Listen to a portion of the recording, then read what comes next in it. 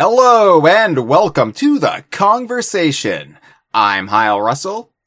And I'm Dustin Jackson. And Dustin, it is... Hello. Yeah, hello. It That's is... the best part.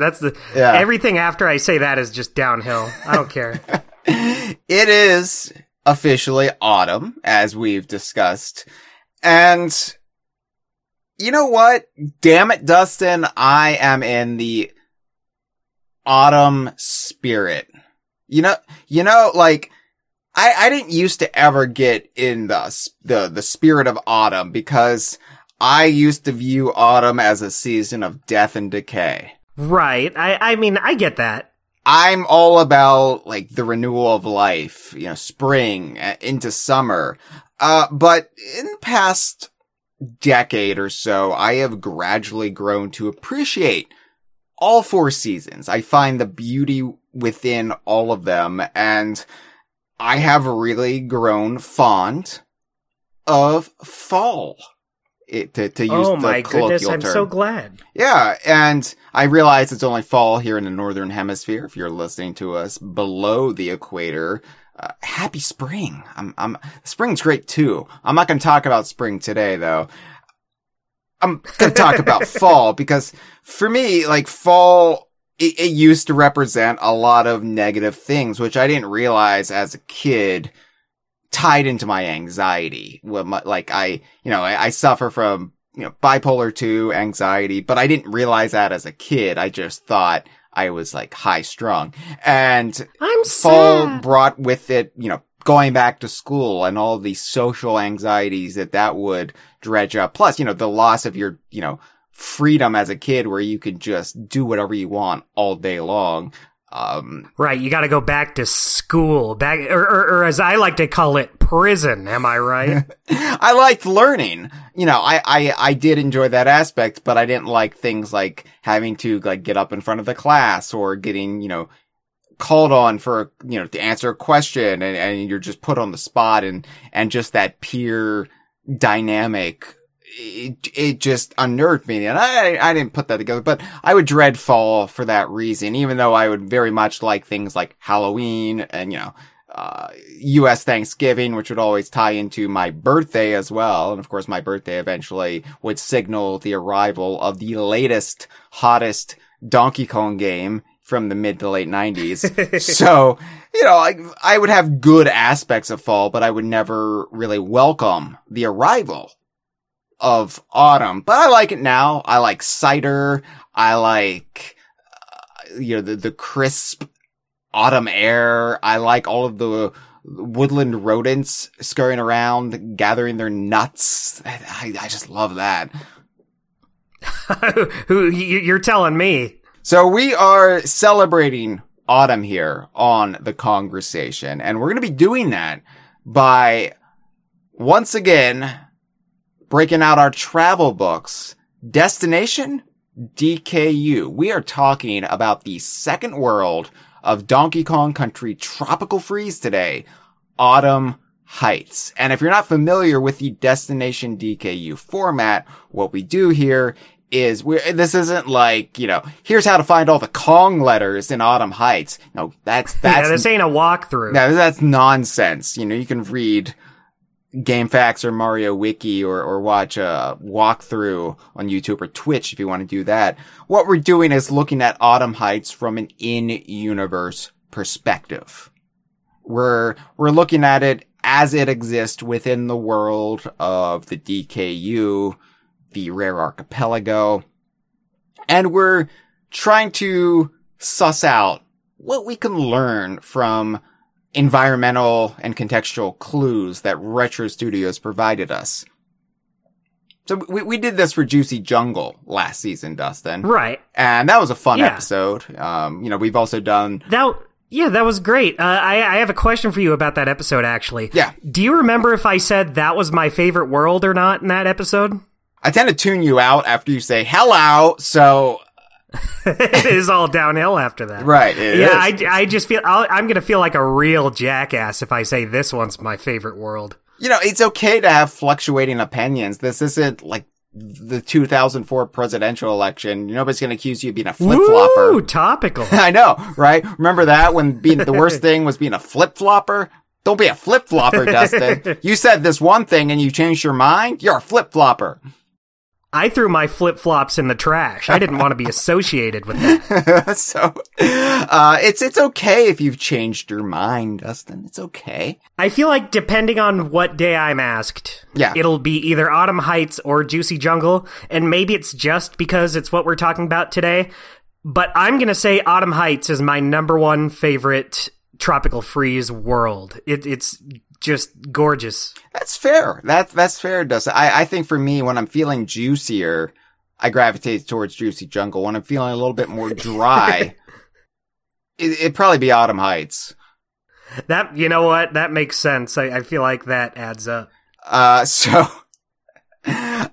we also did the Congo Jungle episode for Destination DKU earlier this season, and last October we did Witchy World. So we got a lot of these. Oh yeah, this is our fourth one. And we're how many more locations does this DKU have? Oh, unfortunately, we could probably fill multiple seasons just doing these. I say unfortunately, but why is it unfortunate that we have a wealth of content? People look at the conversation and they say, how is it possible that a Donkey Kong podcast has been going 11 years and is still finding content to talk about? And well, yeah, I find myself pretty, I would consider myself pretty familiar with the DKU, and even I ask that sometimes. I've got magic fingers, Dustin, and I am able to massage the topics. That's true. Your fingers are my favorite part of you.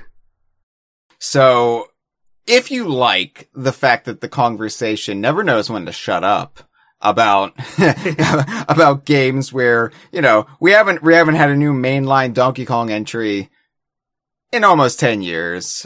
There hasn't been a new Banjo-Kazooie game in 15 years. If you find it stupendous that we're able to keep going like this, consider backing us on Patreon. DKVine, yes, please. DKVine.com/Patreon. It's how DKVine keeps running. It's through the generous support of you, our listeners. And, I have been pushing this, I guess goal of if I can hit $2,000 a month on the Patreon, I can do DK Vine full time. And that is still the goal, Dustin. However, I have some exciting news that I'm not going to share on this episode. I'm going to be revealing it soon, but it's great news for DK Vine. It's great news for me. Good things ahead in DK Vine's future, which will mean more content than ever before. I'm not quite ready to announce it yet, but, please, if you like DK Vine, if you like the conversation, just think about, throwing a couple bucks our way a month on Patreon, because it really is the difference between,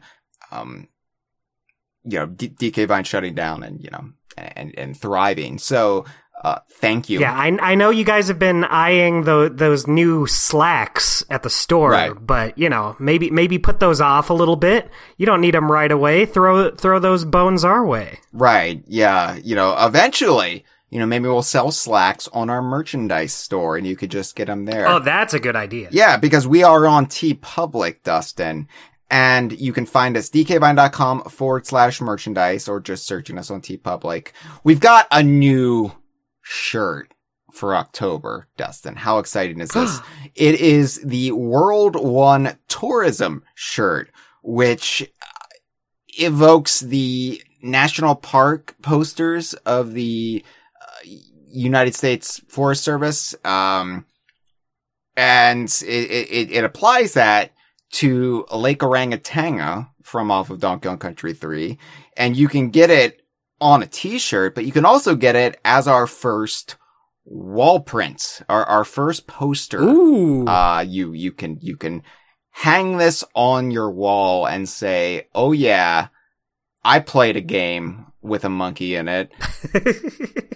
Yeah, Hyle, you know I famously am not a fan of this whole DKU shit, but I love Like Orangutanga. Yeah. That you made this with me in mind, and I just know everyone else is gonna love it as well. No, it's gorgeous. I love it. I'm proud of this one because, you know, my design skills are zero, but, I feel like I've gotten better since our t-shirt store opened. Cause, at first we had stuff like the grapes shirt, which, I'm still proud of, by the way. I still think that's, just high elegance as far as the fashion world goes.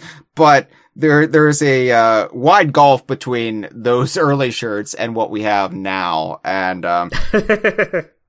so World One Tourism, you can get it as a shirt, you can get it as wall art, you can get it at dkvine.com/merchandise. Check it out. Check it out, man. Yeah. So, Dustin. Yeah, Hyle. Do you got something on your mind? A few things pertaining to Donkey Kong. Yeah. I know, like, what have I doing thinking about Donkey Kong when Mortal Kombat 1 is out? But I actually would like to talk about Mortal Kombat 1 just because I find the continuity of that series fascinating. They've like rebooted it twice now, but they're like in-universe reboots that still like honor what happened before. And, it's wild. It's just like, if I was an obsessive about Mortal Kombat, I would have a lot to say about that. But, that sounds off the hook. Yeah. Let's talk about a series that has an unbroken streak of continuity. No soft reboots here. The Donkey Kong series has done a remarkable job, I feel, at making sure that the feel of the series, the tonal theming does not remain stagnant. Even back in the mid-1990s, when we were getting 2 games a year. Do you remember that, Dustin? Do you remember when we would get how could I forget 2 Donkey Kong games a year? And we were just like, this is it? I felt like one of those rich fat kids who was like, I only get 2 Donkey Kong games? Yeah, and I still wanted more. Back in the mid-1990s, it felt like each subsequent iteration felt new and different enough from what had come the previous year. Even when they were running on the exact same game engine on the same platform. We got 3 Donkey Kong Country games from 1994 to 1996, all on the same console, all running on the same engine. But they felt vastly different from each other. And part of that, I feel like, begrudgingly maybe more in the modern era, but back then, switching up the characters and cast definitely helped. But I would also argue that making sure the series really broadened its horizons in its setting went a long way towards keeping Donkey Kong not just fresh, but something that could be more universal than what you would think would be the inherent limits of what you could do with a series starring intelligent apes and monkeys. Right. Like, a lot of people associate the Donkey Kong series with jungles. I mean, of course they do. It's the natural. Yeah, I guess that makes sense. It's the natural habitat of gorillas and orangutans and monkeys, and so it makes sense. But the series doesn't have to just be set in jungles, and you don't need to base every game around that jungle setting. And of course, there have been jungle levels and worlds in every mainline Donkey Kong game since 1994. But it's usually only the first game in a sub-series or a special occasion in which the jungles are presented as the main archetype in which the game is themed around. Those images that appear on the box art and in the promotion for the game, what your mind goes back to when you recall that game. So, Donkey Kong Country, the original, Donkey Kong Land, Donkey Kong 64, Donkey Kong Jungle Beat, Donkey Kong Country Returns, they all have that jungle setting as the primary archetype, and it's what you think about when you think about those games.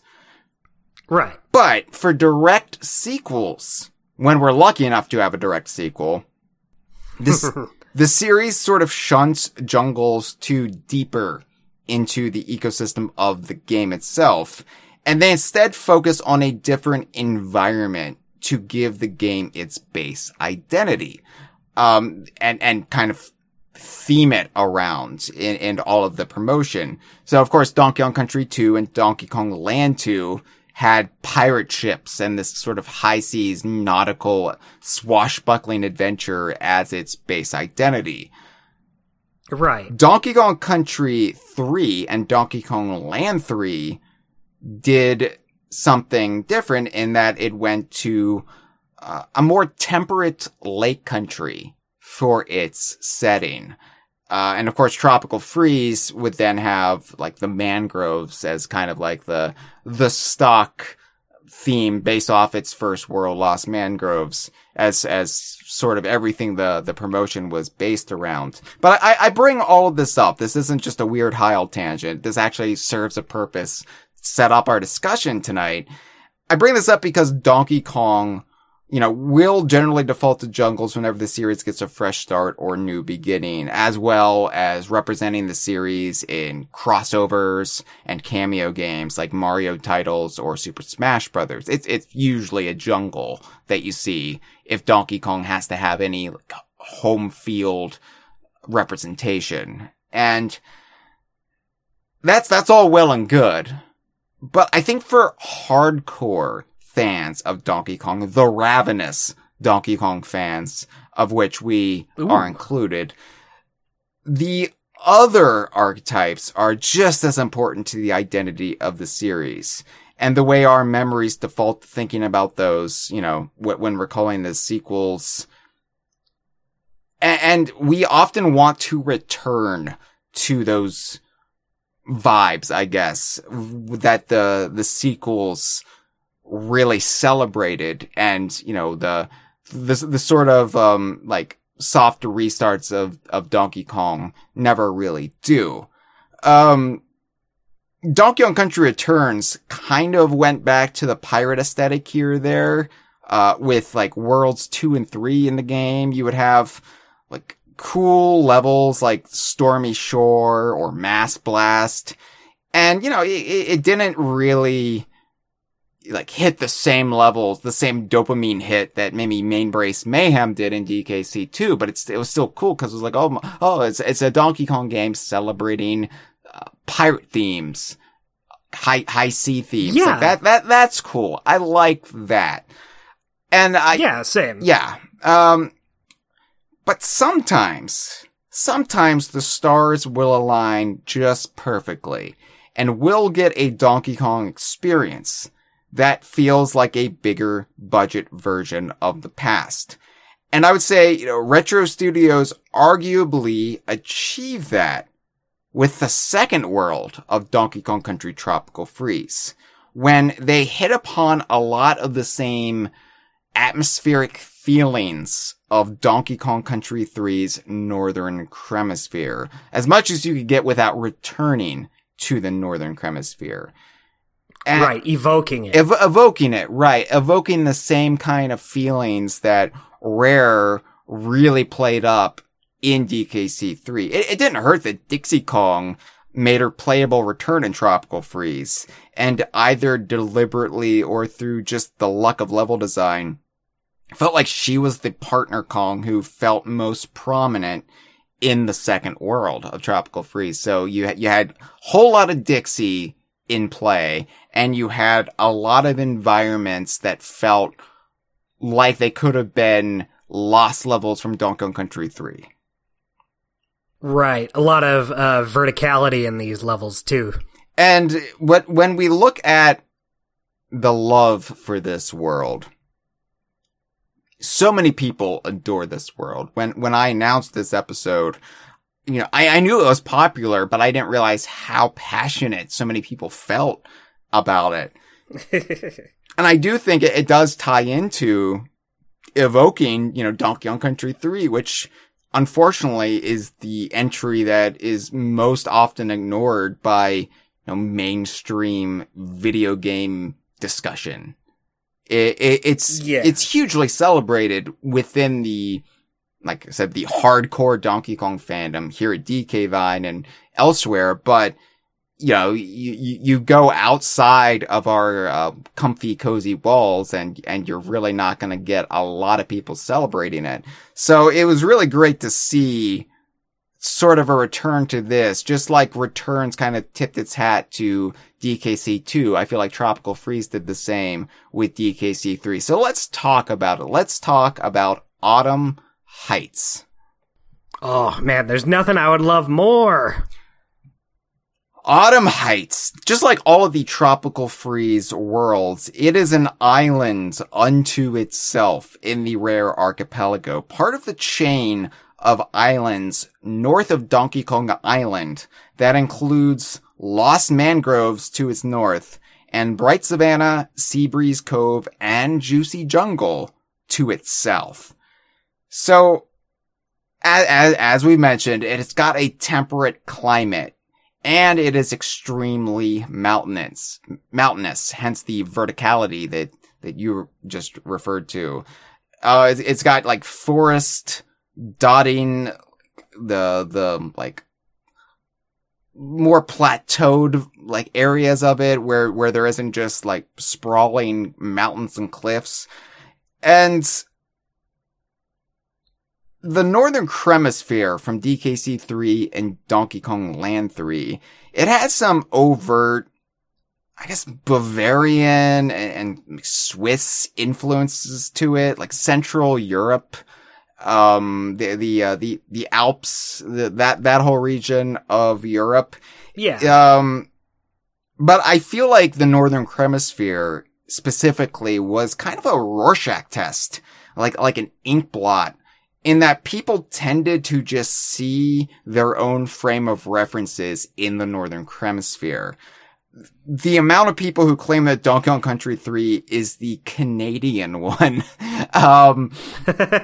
it's legion. I mean, there's so many people who say, oh, Donkey Kong Country 3 is based on Canada, right? Or the Pacific Northwest of the United States. And I see more like Germanic, Swiss Alps kind of vibes to it. Especially with characters like, Benny and Bjorn and, some other things. But, I guess it's nebulous enough. It's kind of vague here or there that, if you are familiar with any sort of temperate pine forest, you will like see it in DKC 3. But right. Autumn Heights definitely takes a page out of the whole Oktoberfest vibe.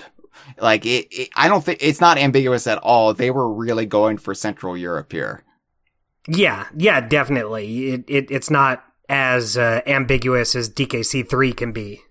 Yeah, it's great because you've got beer steins just like littering the ground. Yeah. I mean, that's not a joke. Like, you ground pound the ground and you can open up the beer steins and get items out of them. And coins come out. Yeah, coins or bananas. And I'm just like, wow, bunch of drunks. You're using these wrong. Yeah, right. Well, I imagine like just like the amount of people just going around drinking their beer out of the steins and then they drunkenly leave their steins and then, I don't know, bananas fall in because it's the Rare Archipelago and you're right. You can't walk 5 feet without kicking a banana. So they're just gonna, get in your mugs. And anyway, but yeah, this is definitely a European flavored island in the Rare Archipelago. And we do have, European flavors across the Rare Archipelago, mostly owing to the fact that Rare, is in the UK and they would just draw from their own experiences. But my question is, this is so familiar to the Northern Hemisphere that, figuring out how the Rare Archipelago is officially laid out is a bit of a fool's errand. We've had, different fan interpretations, including our own Cameron, who did his Rare Archipelago map. But, there's no firm and fast, rule how this stuff is mapped out, except from what we can gather from what the games show us. So we know where Crocodile Isle is or was relative to Donkey Kong Island. We know where the Tropical Freeze Islands are sort of relative to Donkey Kong Island. And then everything else is just contextual and logic and just trying to fill in the gaps. I would say Conker, the Willow Woods, Panther Kingdom Island is probably one of the most northernly islands in the Rare Archipelago. I'll agree with that. I mean, I have no evidence to the contrary. You could tell me it's located anywhere, and I would believe you. I would say the faraway lands, the setting of Donkey Kong Jungle Beat, are in the southern hemisphere and maybe are the most southerly islands in the Rare Archipelago, just based off things. Oh, go ahead. Just based off things like the penguins you see in the background and the fact that they are far away. So how far away are they? Well, to the south. Anyway, but yeah, I mean, it's all just conjecture for the most part. See, so you'd say the faraway lands are the exact opposite of Willow Woods. Well, I mean, technically... They're on opposite sides of the coin. Technically, the Rare Archipelago, however you want to define it, could go even further north if you include the North Seas that the Snowmads are from, so... Oh, that's true, that's true. And of course, it might extend, further, west, where, eventually going into the entrance to the Sea of Thieves, which is in the Caribbean, so, I don't know, but... The question, though, is what is the relation between Autumn Heights and the Northern Hemisphere? Because they seem like they're linked, at least in, their, ecosystem, their, climate. They seem very similar. So are they neighbors? Are they close to each other? Is it adjacent to the Northern Hemisphere? And I like to think so. But there's no in-game evidence to support that, but it just makes sense to me that these would be at least the same, latitude, longitude, whatever it is. The parallel to each other. Now, right, they have similar vibes. Similar vibes, similar climate, and I could just see them being, different political environments, maybe, I don't know if Autumn Heights is run by bears, but... Oh, yeah, that's true. I don't think we see any bears in Autumn Heights, do we? We don't see any bears whatsoever in Autumn Heights. But I like to think there could be bears that reside there. Why not? I mean, why wouldn't a bear family or two say, I'm going to strike out in Autumn Heights. I'm leaving the Northern Hemisphere. I'm moving to Autumn Heights. We never see any. Yeah, I mean, look at all these houses that they have. They got to have some people living there. There is a robust civilization in Autumn Heights, and we never really get a good idea of who is actually residing in them. I mean, there are a bunch of owl houses the further up the island you get, but I'm right, but down here on the ground floor. Yeah, like near the coast of Autumn Heights, specifically the Windmill Hills. You basically you're strolling through a town. It's one of the very few towns in a Donkey Kong game we ever see.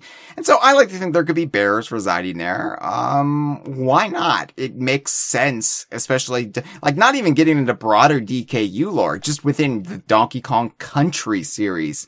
We know there are anthropomorphic bears that live in cabins, so why can't there be bears living here? And, I just think it makes sense when logically inserting it in with the rest of the series and the DKU that, there could be bears here. It's just not part of the same Northern Hemisphere political ecosystem. So own independent. You know what, Hyle? You convinced me. I think there's at least a bear living here. At least one. And that brings me comfort. Whenever there's a bear, just one, I feel a little bit better. Yeah, I'm just worried I'll wake up one day and see an open house sign in front of it. In the live stream, Freezer asked, is it related to the towns from Impossible Lair? You get a little bit of that. Impossible Lair, the Royal Stingdom, which is the setting, the grand tome setting of Yooka-Laylee and Impossible Lair. It does remind me a little bit of Windmill Hills in particular, just because it's got that European vibe to it. But, that's a bunch of bees that live there. Yeah, bees and bears are different. Bees that are, I mean, it's a convoluted story, Yooka-Laylee and Impossible Lair, and I don't really want to get into spoilers here if you've had, if you've seen like all the endings to Impossible Lair, but there's some heady stuff going on there, and that being said, I think, I don't think there are any bears living in a royal Stingdom because they would have to be written into the Grand Tome itself. And, I don't think that was done. So we do know it would be madness. It would be absolute malarkey. Yeah, because if bears are living next to bees, they're just going to be getting that honey. That's how wars are started. That's just the breakdown of civilization occurs right then and there. So we do actually know, though, of some indigenous wildlife on Autumn Heights, and this is thanks to the way Retro broke down these worlds in Tropical Freeze. There would, of course, be the Snowmad army that's moved into all of these islands, but then you get, within each ecosystem, unique baddies that have been integrated into the Snowmad army, similar to how the Kremling crew would also incorporate species other than Kremlings, like Naughties and Armies and Slippas and right. Meeks. I always like that. I like seeing like they're not all alligators. I like whenever you get a little variety in there. Alligators? Kremlings. Crocodiles is what I meant to say. Well, yes, but Kremlings are crocodilian, not I mean, I know alligators. Right, but I think what I said is still accurate, though. It's not all alligators. In fact, it's no alligators at all. You're getting me with the damn technicalities, Dustin. You always do. I win. So yeah, there is, wildlife that has kind of been brought in to the Snowmad ranks. And you know, we've discussed this before with the Snowmads. Do they like come into this environment and then do they like then train the wildlife, like certain representatives of the wildlife? Do they like capture them and then train them to serve their purposes? Because, you know, in Lost Mangroves, we see some of the dodos in the background who aren't part of the Snowmad army. Like we see wildlife that is representative of just the still wild wildlife that hasn't been brought into the Snowmad ranks. So, you know, it raises... Right, they are trying to hurt the Kongs, but they have no allegiance with the Snowmads. Or, like, I'm talking about the background ones that don't attack the Kongs. Oh, okay. Yeah. Right. So, you know, it's possible, and I like to think, like, just starting us off here, we got cheesy chesters, which are the rats with, I know Jeff hates Retro's naming conventions for the baddies in Tropical Freeze, like Monocle Monica, and like he despises this. And, hey there, everybody, I'm Cheesy Chester. Cheesy Chester, yeah, which sounds like some sort of like indie game knockoff of Five Nights at Freddy's, which is a knockoff of yeah. Chuck E. Cheese, like Cheesy Chester. Cheesy Chester's where I had my 5th birthday party. So Cheesy Chester, they're the like disease-looking rats. Rude, but accurate. They're hideous. They're hideous rats, which so like the question is, how much intelligence do these creatures possess? Because when we first enter Autumn Heights, you know, the camera does the whole like swooping in, like, and you see like the different like wildlife, like getting into stuff. This little like slice of life before the Kongs enter the scene. And we see like the Cheesy Chesters like standing upright. I think we see one chopping wood, and so it raises the question, are these like fully anthropomorphic rats? Or if you really want to get into the weeds of this logic, have the snowmads train some to stand upright and chop wood and do other things. Cheesy Chesters are interesting conundrum because later on in Autumn Heights, we get a little bit more insight into their inner world, so to speak. And yeah, they got all that cheese. Right. And so it raises the question of like, how much of this existed before the snowmads came in, and how much of it is their doing and their teachings and their trainings? Because here's the thing about rats standing upright, Dustin, that always squicks me out. It reminds me of the Teenage Mutant Ninja Turtle origins, where Splinter is the one who as a pet rat learned karate or like learned the martial arts. Right. You know what I'm talking about? I don't know how much of a Ninja Turtles guy you are. I'm familiar with, I wouldn't consider myself like a super fan, but I know about TMNT. Yeah, so there are like alternating origins for Splinter. In some of them, he is the pet rat of Hamato Yoshi, who was this martial artist who I think he was part of the Foot Clan, and then he was exiled by Shredder, and then in other origins, he is a rat that merged thanks to the mutagen with Hamato Yoshi, which explains why Splinter knows martial arts and has all of this wisdom. I've always preferred the latter because for me it's a bridge too far, even in the wacky world of Ninja Turtles, to have this pet rat that, you know, learned the martial arts and the ways of the ninja. And it's like, there's got to be more to it than that. But so to see a rat chopping wood, and this is complicated within the broader DKU because of course there are intelligent rats in the DKU. Like we just talked about Witchy World last year, and we've got, you know, characters like Jippo Jim or whatever, who walk around carrying mallets, right? And right.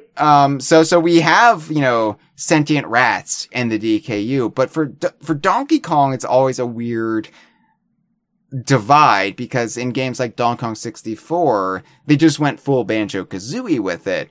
But in Donkey Kong Country games, there has been this kind of divide between like the Kongs and the bears and like more wildlife. More just like actual wild animals. And it's there's a more clear line in the sand between what animals can walk upright and wear clothes and which ones are more animalistic. Right. And so when I play a Donkey Kong Country game, that's not, you know, Donkey Kong 64 or Banjo-Kazooie or, you know, Diddy Kong Racing or whatever, I'm going to be thinking in those terms, I think. I think that's just the way my brain is primed to think of it. So it was like, okay, well, Kongs can, you know, speak and walk upright. And of course, the Snowmads throw that askew because obviously they have, a greater degree of sentience than, just wild animals. Like, they're penguins and walruses and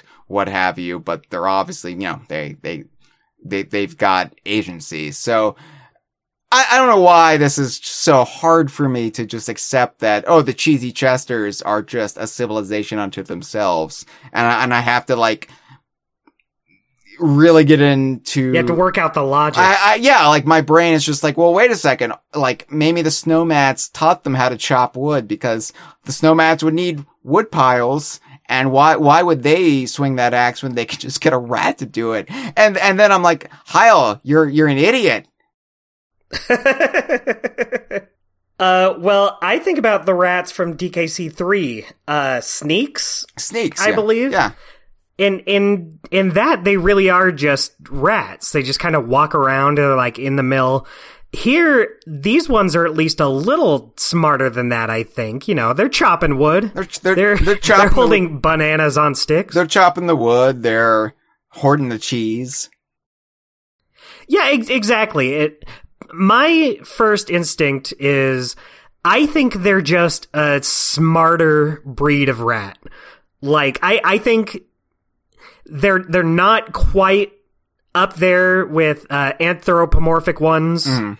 Like, is Dilberta's a rat, right? In Banjo-Tooie? Dustin, every time do we have this discussion before? I feel like we always, like, figure out what Dilberta is, and then we always forget it. She's at least a step above these. She talks. She's a mole, she's a rat, or I remember Steve Mail. I want to say she's a rat. Steve Mails got on my case for this the other year because I made a joke on social media, and Steve Mails was like, she's clearly blind, and I've already forgotten it. Steve Mails, I'm sorry, but when you have so many rodents in these games, I can't keep track, especially when you put a rodent in a miner hat, and I'm thinking, well, that's a mole, because moles wear miner hats, but Well, yeah, Dilberta can't be a mole because Bottles is a mole, but anyway, back to these guys. This is so complicated. This is all nonsense. This is all made up. None of this matters. It's all pretend cartoons. Oh my god, my life is a fraud. Who cares about a rat chopping wood? No, but I love the cheesy chesters. I just like their designs. I like their weird eyes. I think on a list of DKU rats, I would put them above Sneaks. Sneaks never really did it for me. I like how ugly Sneaks are. These are also ugly. Like, I'm not looking for a sexy rat. I'm not. Well, let's not say anything we can't take back. That's not my thing, but I would love if we could have a rat where you could be like, that's an objectively handsome rat. Yeah, you know what? I would take this rat out to dinner and not be embarrassed. I think what's weird for me about cheesy chesters is that they've got the coil in their tail. Like they've got the like the tail that's curled up into itself. Right. And then you've also got that same pattern in their earlobes. Oh, that's fun. Yeah, I like that. Yeah, so it's just like I'm looking at all like these dual spirals and I'm getting hypnotized by him. And I'm just looking into like the mouth of madness, and I'm just like, God, I hate them. but I like them too. I like that. Like, I hate them viscerally. I look at them and I'm like, go to hell. But I'm intrigued. Yeah, by you're them. supposed to. Yeah. Like they're designed to be little shitheads. They're little fuckers, is what they are. Yeah. That's an even better word for it. Yeah, they're everywhere in this world, I gotta say. But yeah, when we're entering Windmill Hills, and yeah, there's that one cheesy chester who's kind of like egging on the Schnauzel pig with like a banana on a stick. Yeah, like you mentioned that. I'm like, what are you doing? What do you gain from this? You're a rat. This is the logic I love. What if the snowmats train cheesy chesters to then train the schnauzels. Oh, it's like a line of training. Right. And then this is how the snowmans take over and accomplish so much is, they're so hands off, right? Like you get the rats on your side, then you get the pigs on your side. Right. See, they're working smarter, not harder. Right. Life hacking. So let's talk a little bit, Dustin, about the pigs, the boars, if you will, of Autumn Heights. Schnauzel. I can't even say their name. Schnauzel? Schnauzel?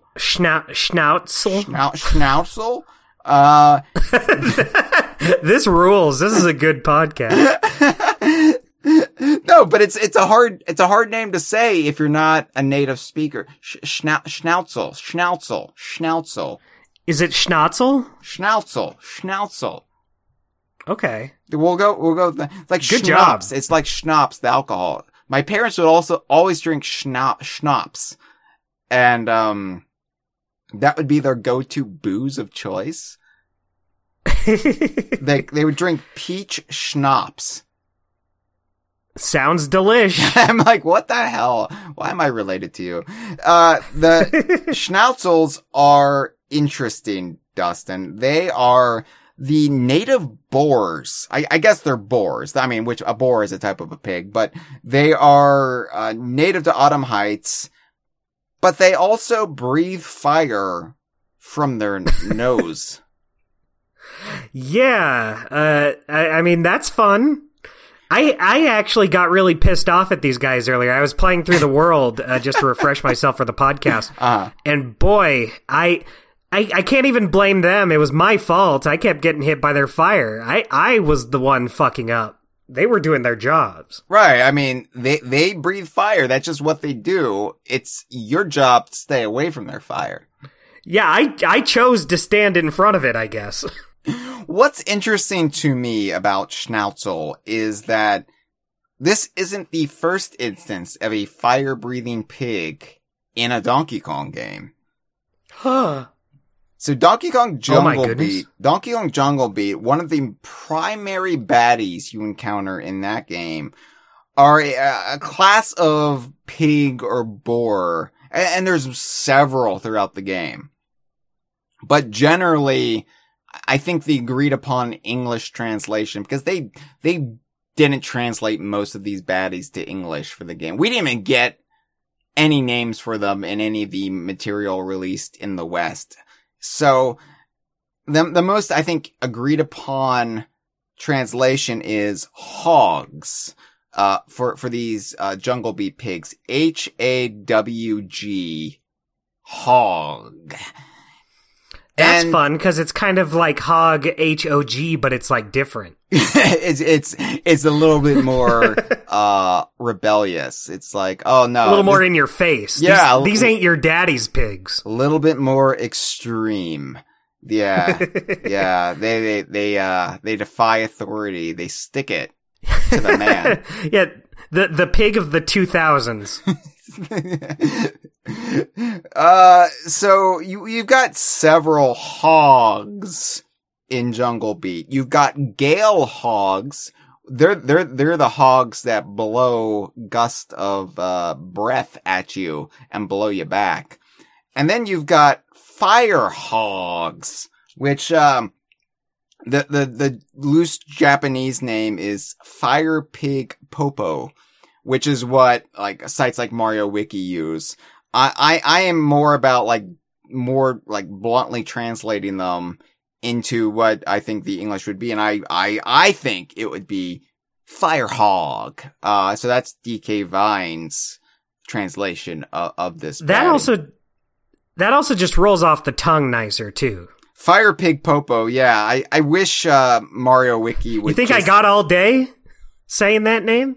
Mario Wiki, I mean, this is what they do. I'm not faulting them for this, but they have to be very literal with, what they name their articles, because if there is no direct English translation anywhere in any literature, they will just go with the Japanese, name and, you know, whatever would be the like, phonetic English of that. But for me, Fire Hog is just, a lot cleaner. And, I always thought they looked like big koosh balls. They do look like koosh balls, but this being the second major instance of fire-breathing pigs in the Donkey Kong series, not just the DKU, the Donkey Kong series, I like to think that schnauzels are, distant relations.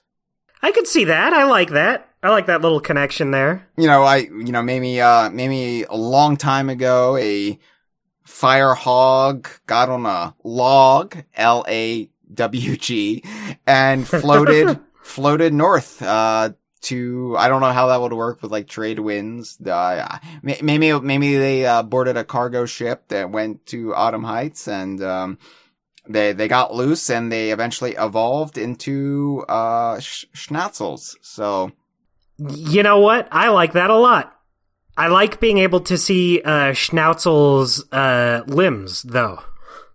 Yeah, it's nice that they're not just enormous koosh balls. I think the, fire hogs and the gale hogs, they do have limbs, but they're so spindly, they're so tiny that it just looks like they're a big, gluttonous ball of fat. Right. They're very bushy. Which is also evocative of the 2000s, cause yeah. Our president was very bushy at the time. Yeah, our president was very bushy back then. So, we brought this up with Juicy Jungle, Dustin, but the question is, are these creatures actually called Cheesy Chesters and Schnauzels, or is this what the Snowmads named them? That's a good question. I mean, I have no reason to think they're not just called that. I have nothing else to go off of. See, if they're brought into the Snowmad army, though, like, maybe this is just the Snowmad terminology. And this is something Jeff and I have also discussed, because when he goes on rants about Monocle Monica, I'm like, well, hold on, Jeff. Maybe, like, that's not actually their species name. Maybe that's just the dumb name some, like, Tuck gave them. Maybe Lord Frederick is just an idiot. He was like, let's put a monocle on this bug and name it Monocle Monica. That'll be great for marketing. Yeah. So maybe the Snowmads just suck. They're bad at coming up with names that really catch on with people. Cheesy Chester and Schnauzel, especially Schnauzel, when I can say it properly, they're much better names. Like, I like them. I like them as names. So. Yeah, I mean, it's better than Fire Pig Popo. Yeah, take that, Mario Wiki. Jesus. So, disclaimer, I love Mario Wiki. I love Mario Wiki too. Friends of DK. They're very good. We're allied.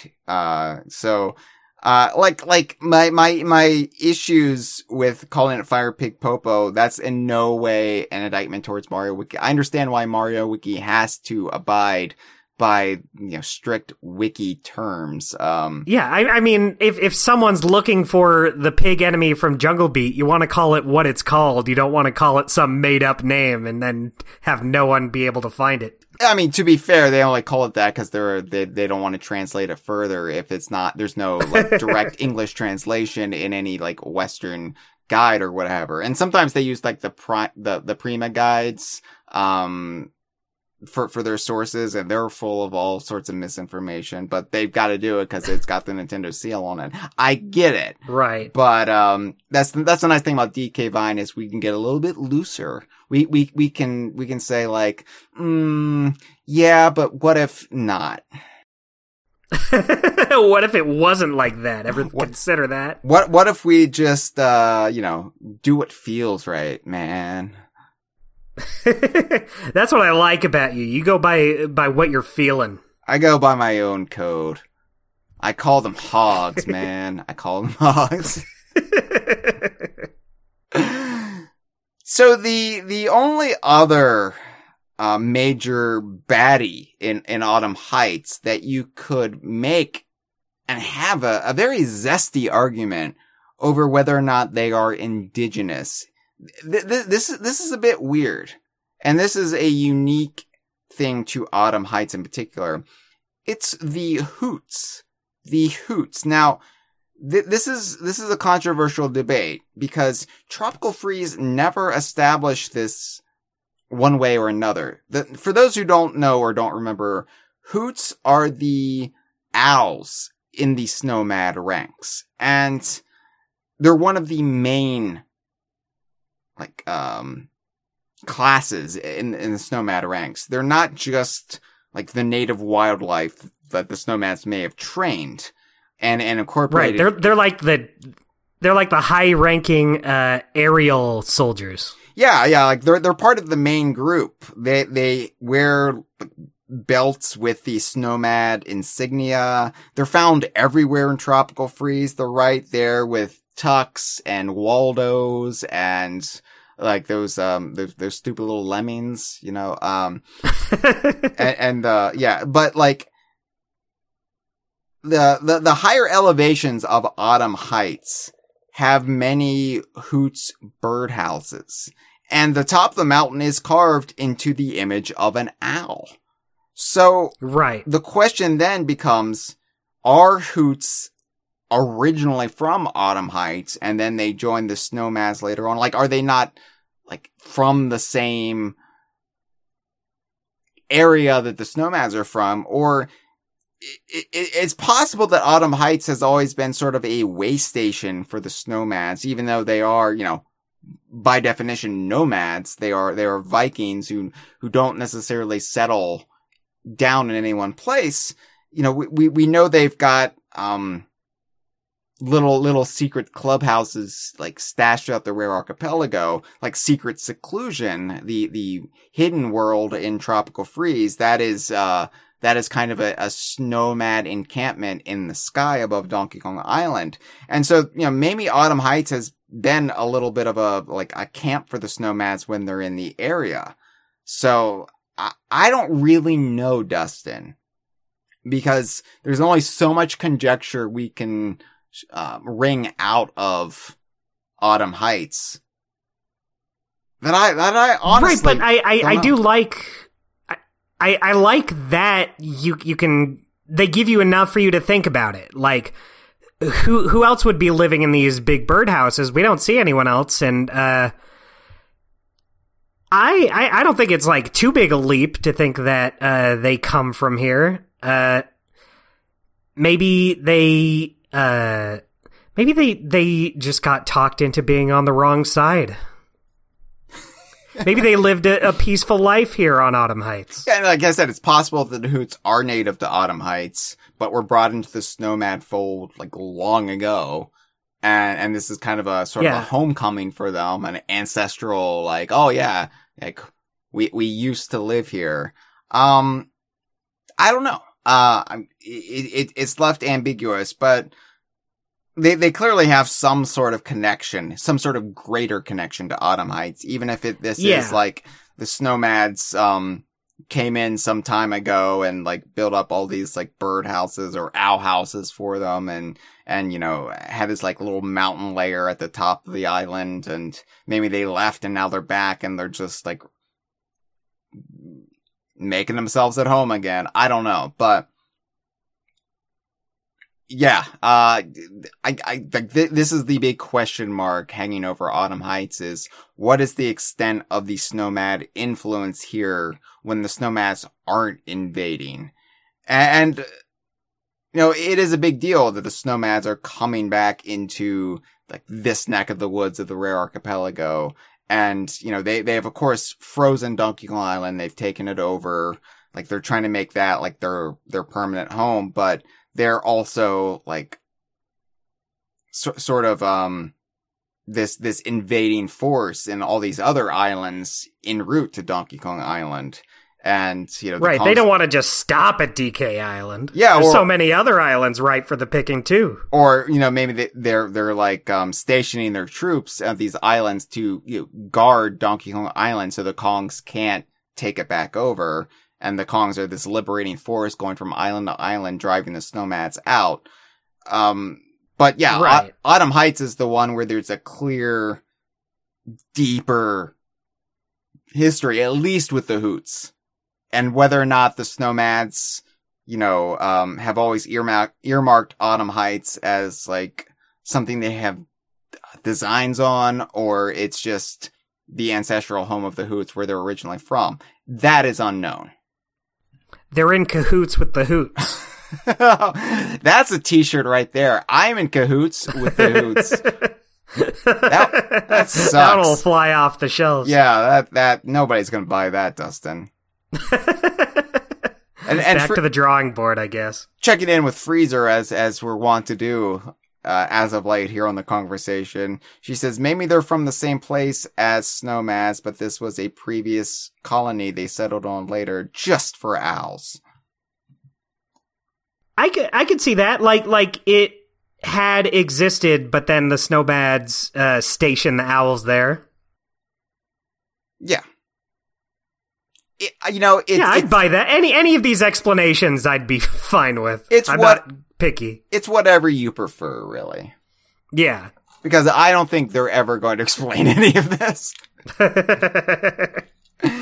So there were also going to be other baddies, or there were concepts designed for other baddies in Autumn Heights that we've seen from the concept art. And one of these baddies from the concept art did get into the game, but only as background characters. So they never attack the Kongs. They're just kind of grazing livestock that you see in the background, which I love details like this. Like, I'm glad these didn't get in the game as baddies because I think it enriches the world so much more when you've just got them as background elements. Yeah, I was thinking exactly the same thing before you even said it. I think you get more out of the world with them not being bad guys. It just helps flesh it out a little more. I love it. I love seeing these little goats just around, just minding their own business. Yeah, when I first played Tropical Freeze way back in 2014, I got so damn excited by seeing these goats in the background, Dustin. I took screenshot after screenshot. And I shared one with you. I think this was the first screenshot I took, Dustin, of, this is the Wii U version. This is me excitedly taking screenshots of the goats because I was like, oh my god, goats, Tropical Freeze. This one, the one we're looking at right now? Yes, the one I shared with you. And maybe I'll share this on social media later. But yeah, I was so giddy because I love this little... at the time, I didn't realize that they were designed to be baddies in the game and they were cut but they had the model still. And so they just put them in the background because I just love unnecessary detail like this. Same. It just goes so far. It goes such a long way for just fleshing out these locations. I loved when I caught the one, in Windmill Hills, at the lift part where it goes down, and there's just a goat right at the top, just chewing grass right at the top of the lift. I was like, that's my favorite of the goats. I really like these goat designs. I like that, they're chewing on straw or grass or a piece of hay or something. I don't know. They look like they're just grumpy ass motherfuckers. Yeah. They don't want any part in this shit. Yeah. And so having them in the background just grazing in the grass though, it does indicate to me some semblance of civilization. We talked about the town, but we've got livestock here. I don't think these are wild goats. I think they're part of a farm or something. So, in my headcanon at least, these are goats and the farmer is a bear. These are like that thing we were saying. These are a bear's goats. And how one often bear can you say and all that? As many goats. Yeah, That's true. I've never seen a bear that has goats. Yeah, I mean, I don't think I have either. But I really want to now. And so in my head canon, maybe this is even an unseen Brothers Bear. Maybe this is the 15th Brothers Bear, who's just a goat farmer. He loves goat milk. You want some goat cheese? Come to this bear in Autumn Heights. He decided the Northern Hemisphere wasn't for him. Too many bears there. Come here and then just get a bunch of goats. Have you ever imagined a bear milking a goat, Dustin? A few times. Just yanking on them goat teats? Yeah, it was unrelated to this, though. This is my first time in terms of the DKU. Filling up that metal, like, milk pan with the goat milk. That's the life, huh? That's, in Autumn Heights, things move a little bit slower. Including the goat teats. You gotta savor it. So the goats made it in the background, and thank God they did, because I adore the goats. There are 2 other baddies, though, that we see in the concept art. There's a weird one that's like a pile of hay, with like a rake in it, and above the hay are a swarm of bees. Boy, both things in Conquer.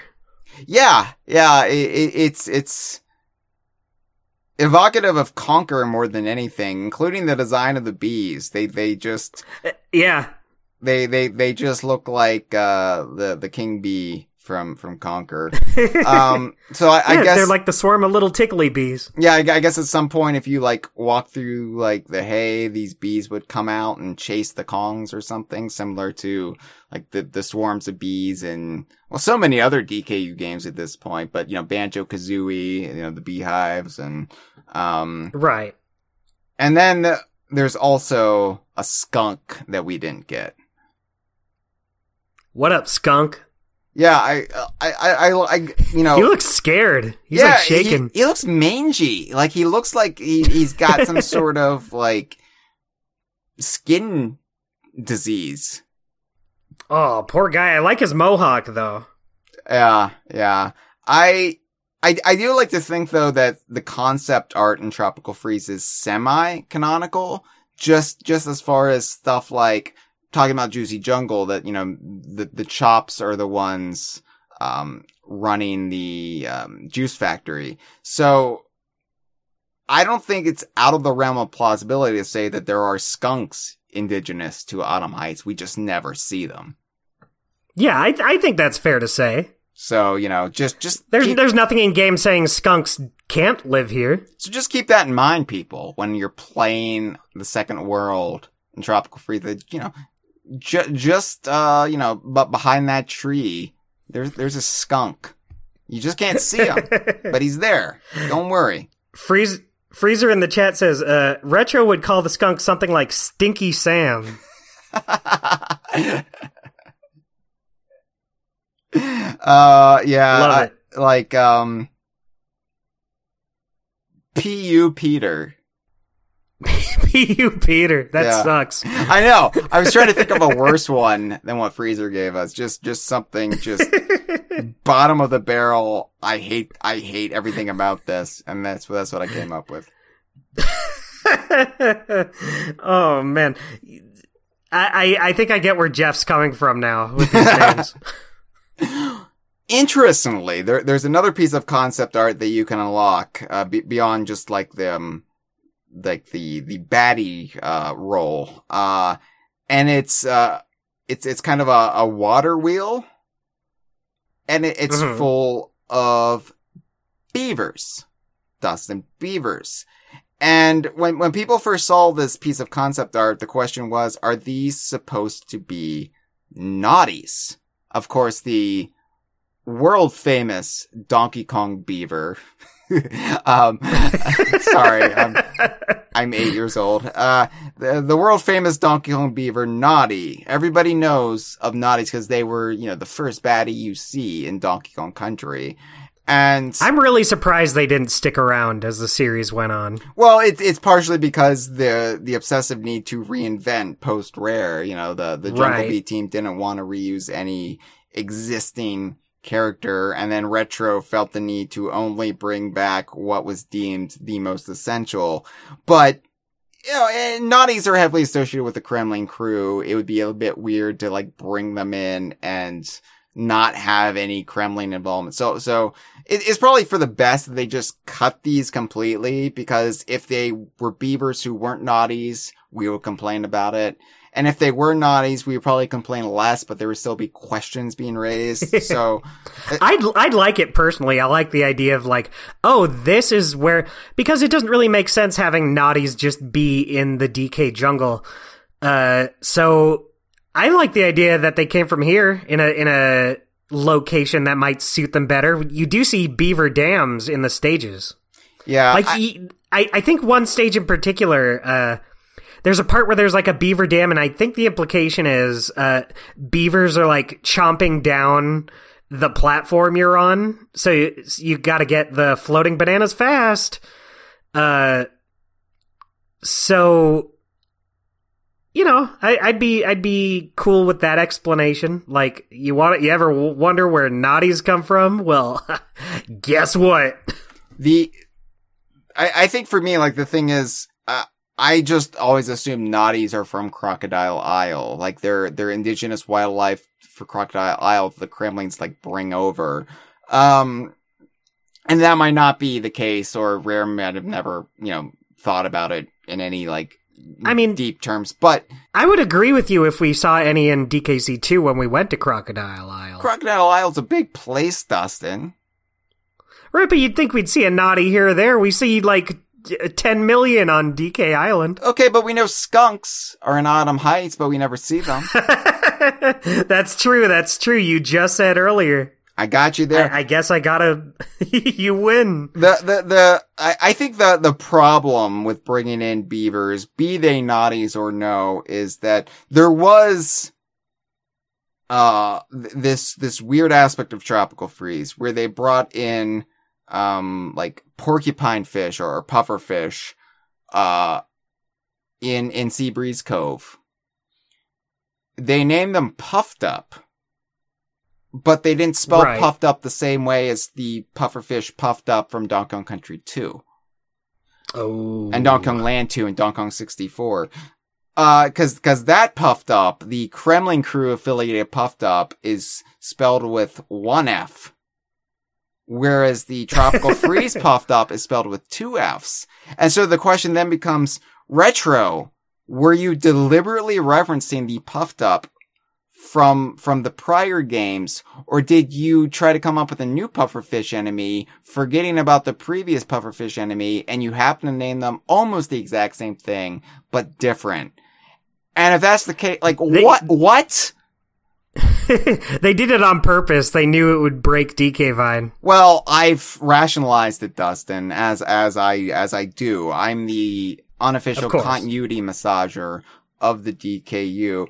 And my logic is that the Puffed Ups with two Fs from Seabreeze Cove from Tropical Freeze are related to the Puffed Ups with one F from Crocodile Isle, but the Puffed Ups with one F from Crocodile Isle are an evolved form of the Puffed Ups with two Fs from Seabreeze Cove, because they are the Puffed Ups that were evolved from the Kremlin source energies deep beneath Crocodile Isle, which evolved the Kremlins from crocodiles into crocodilian humanoids. Well, just like the Kremlin source did to them, it evolved all these animals that are part of the Kremlin crew. So what's the difference between a beaver and a Naughty? Well, a Naughty is a beaver that was evolved by the Kremlin source. What's the difference between a Puffed Up with two Fs and a Puffed Up with one F? Well, a Puffed Up with one F was a Puffed Up with two Fs who was evolved from the Kremlin source.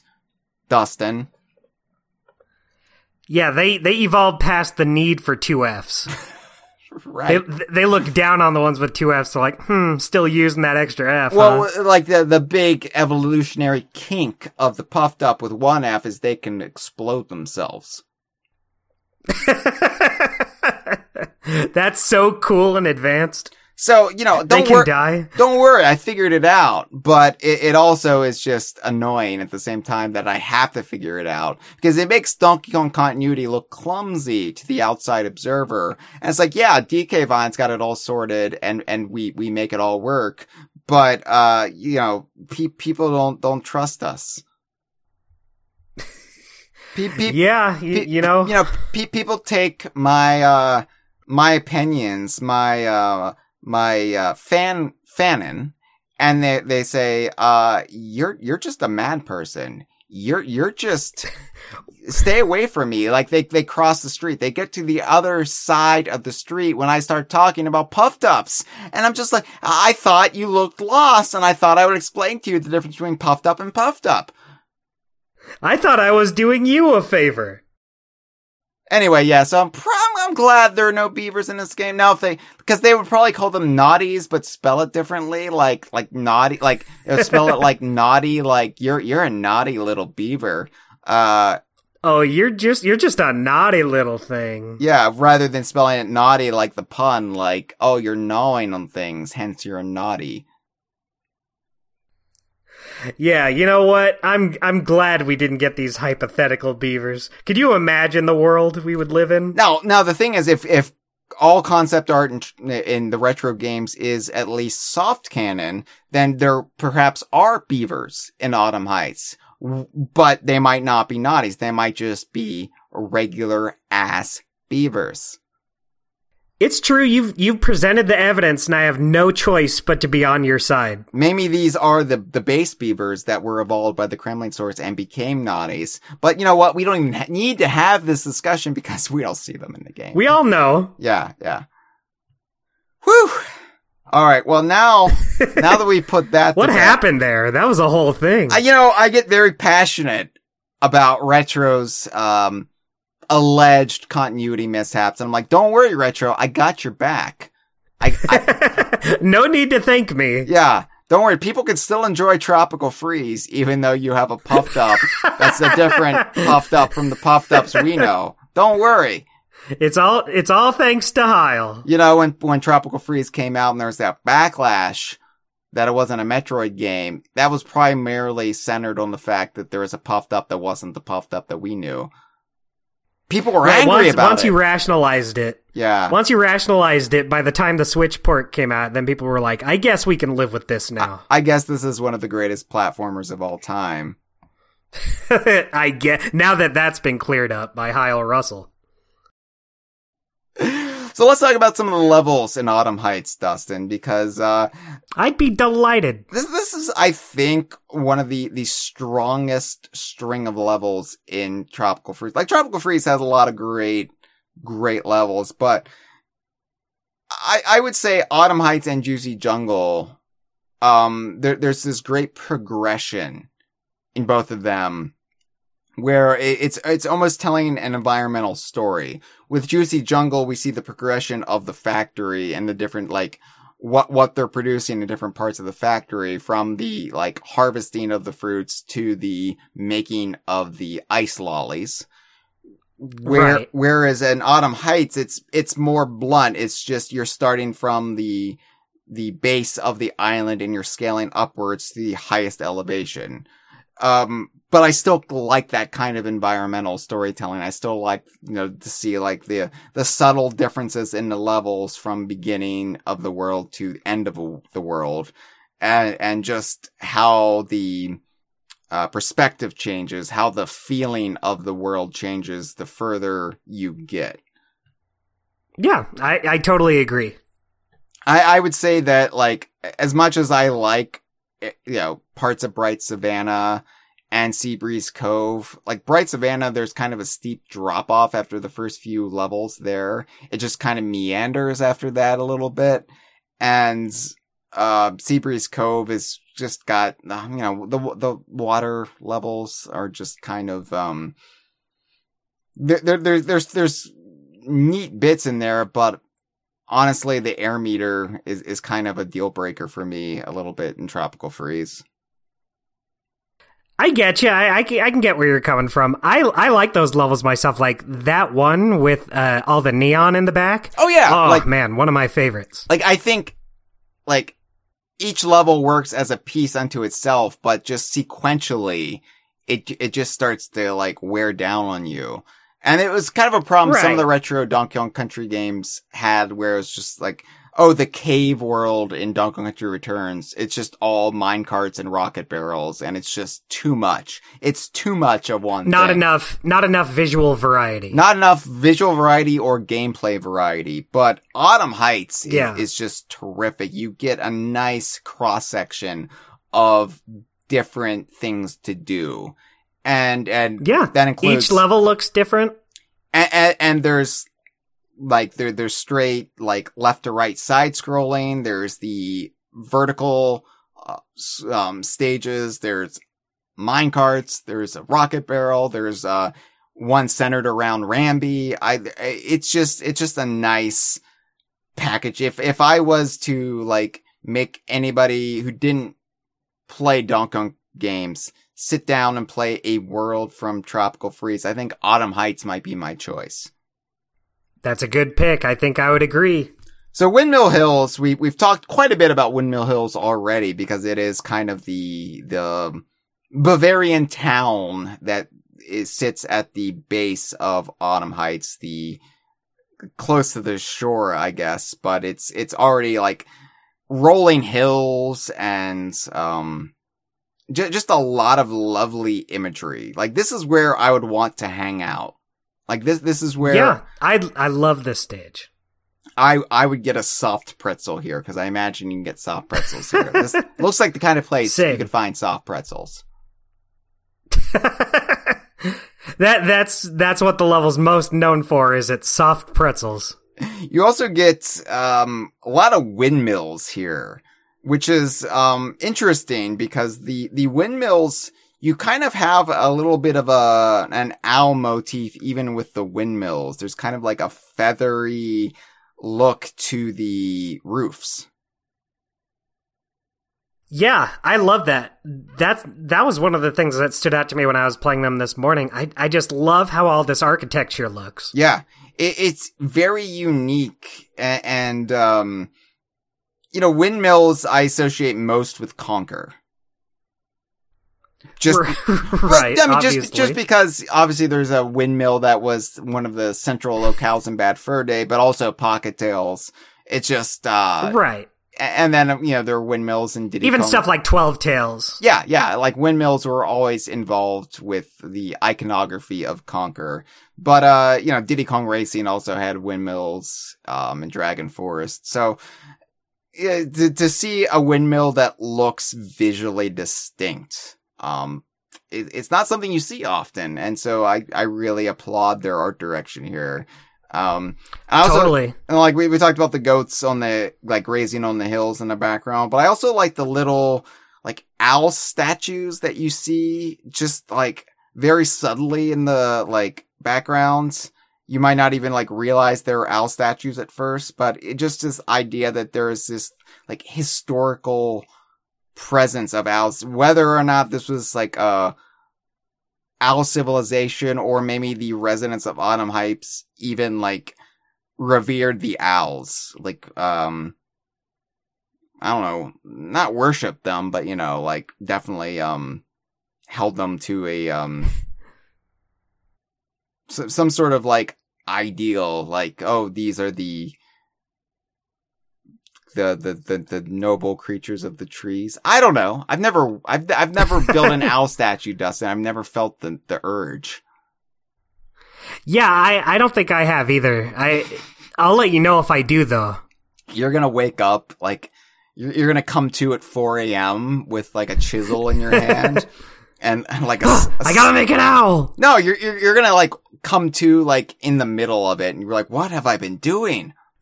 Oh, what happened? What made me subconsciously want to make this owl? I like that almost immediately you start scaling Autumn Heights, because the next level is Mountain Mania. And weirdly, this is the first level in Tropical Freeze where you can ride Rambi. Rambi does not show up at all in Lost Mangroves, which seems odd considering, you know, it's the first world of the game. Why isn't the animal buddy there? But that's how much they downgraded Ramby's presence in Tropical Freeze. He doesn't even show up until the second world. Yeah, but I like that he's here. I love seeing my man Ramby. And it's a great showcase for Ramby in that, like true to form in a retro game, this is a very crumbly, chaotic level because you're scaling the mountain and you're like, there are all these, this is where I think we first see the, owl houses, the giant bird houses that are like four owls and they've got like the wings on the side. Like they're shaped like owls. Yeah, look, they even got little feet. Yeah. It's great. Like little feet that like, they almost look like tree branches, but they're just like on the rocks. But yeah, you scale the mountain with Ramby and you're knocking over these like skinnier bird houses with the bells on them. Like I like that. I like that you can just totally destroy them. Yeah, and they're enormous bells, and if you look closely, they've got engravings of owls on them too. So it just raises, oh shit, further questions, right? But what's interesting about this level is that in the background, eventually, a volcano goes off, and yeah, like there are volcanoes in temperate areas. They're often associated with like volcanic islands in the South Pacific or whatever, but Mount St. Helens that blew up, and right. So I like this idea that Autumn Heights is volcanic. It's a volcanic island. I mean, it probably formed much in the same way, but it starts erupting, and then some of the retro levels just erupt in a sheer cacophony of chaos. Like it's a slow escalation of stuff crumbling and blowing up, and it just like I've likened them to like Michael Bay movies where, there's just so much going on, and it's great. Like I wish sometimes they would chill the hell out, because a big part of Donkey Kong Country for me is just how atmospheric and relaxing they can be, right? And so to have to have this constant barrage of like ludicrous action set pieces can be a bit overwhelming at times when you never get a break from that. That's not to say I don't like it or appreciate it, but sometimes I just want Donkey Kong Country games to be able to breathe too. Right. I mean, to be fair, I do think Autumn Heights does have a lot of that atmosphere in it, like especially in one of the stages coming up. Oh, I just love the atmosphere. We'll get to it. Sure. But, even like here, this level starts out with just like a nice, calm little pumpkin patch. Yeah, the village. The pumpkin patch. You know what this? You know what that pumpkin patch reminded me of is I forget if it's Donkey Konga 2 or 3, but 3. In one of those, it's in 3. Yeah. It just reminded me of the background of that. That's just a pumpkin patch. Right. At the time, it felt just kind of out of place with Donkey Kong. I was like, you made some weird choices, Donkey Konga 3. But I like that you can kind of retroactively tie it into a place like this. Yeah, Donkey Konga 3 is the one we never got in the West, and so it's kind of, even though obviously people have imported it and there's there's means to play it. It's almost like mythical in some of the legends that have sprung about, like this idea that Barnacle Bear, what was in Donkey Konga 3, was like the biggest urban legend for a while. There's even like, did it turn out to not be true? Apparently it's not true. Like that sucks. Yeah, it does.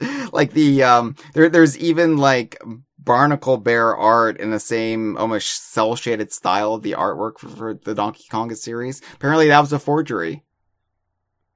Yeah, why would someone...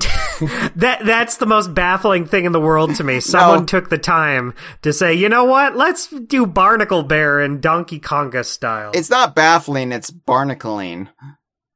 You're right. I'm sorry. I misspoke. The weirdest thing about it is it's so good. It's so well done. It's like it has to be real, and then it's not. And so part of me is convinced it must still be real, and just nobody's found them yet.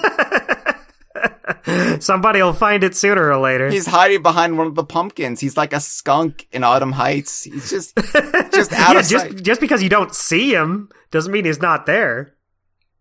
You know what level I really like in Autumn Heights, though, Dustin? Which one do you like, Hyle? I mean, it's all right. It's not my favorite, but I really like it. Horntop Hop. Wow, way to just kneecap it right away. Well, you know, I was like... I mean, it's not my favorite or anything. I really like Horntop Hop. I really, really love it. It's just, like, thinking about it, it's not my favorite, but I also really like it. It's a fun way to incorporate a unique, gameplay mechanic in a singular level, but also tie it into the theming of the level, like the culture, if you want, of Autumn Heights. Yeah. Totally. Having these big, horns that the snowmads are blowing and like musical horns, right? And then the Kongs can ride the, I guess, like sound waves of them or whatever blows them upwards. I don't know. But right.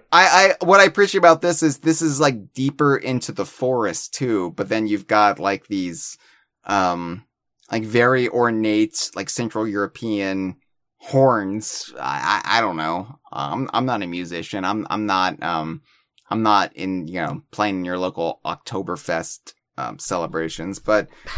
Well, not yet. Not yet. Maybe this will be my calling. Who knows? But yeah. And you use this as a platform to, you know, either scale like pits that were otherwise inaccessible, or to get up higher, you know, to get up into the secrets. I just appreciate when you can, like, already this is the second world, but we've got like more complex mechanics, and it's like, okay, I've got the fundamentals of the game now down now, so now the game is throwing me curveballs with how to progress, and I don't know, it's unique and it's memorable. Yeah, I totally agree. Not to bring up Bright Savannah in a negative way, but I feel like with Bright Savannah, there's some levels that have some nice, unique themes in them. I mean, they all do, but I think some hit harder than others.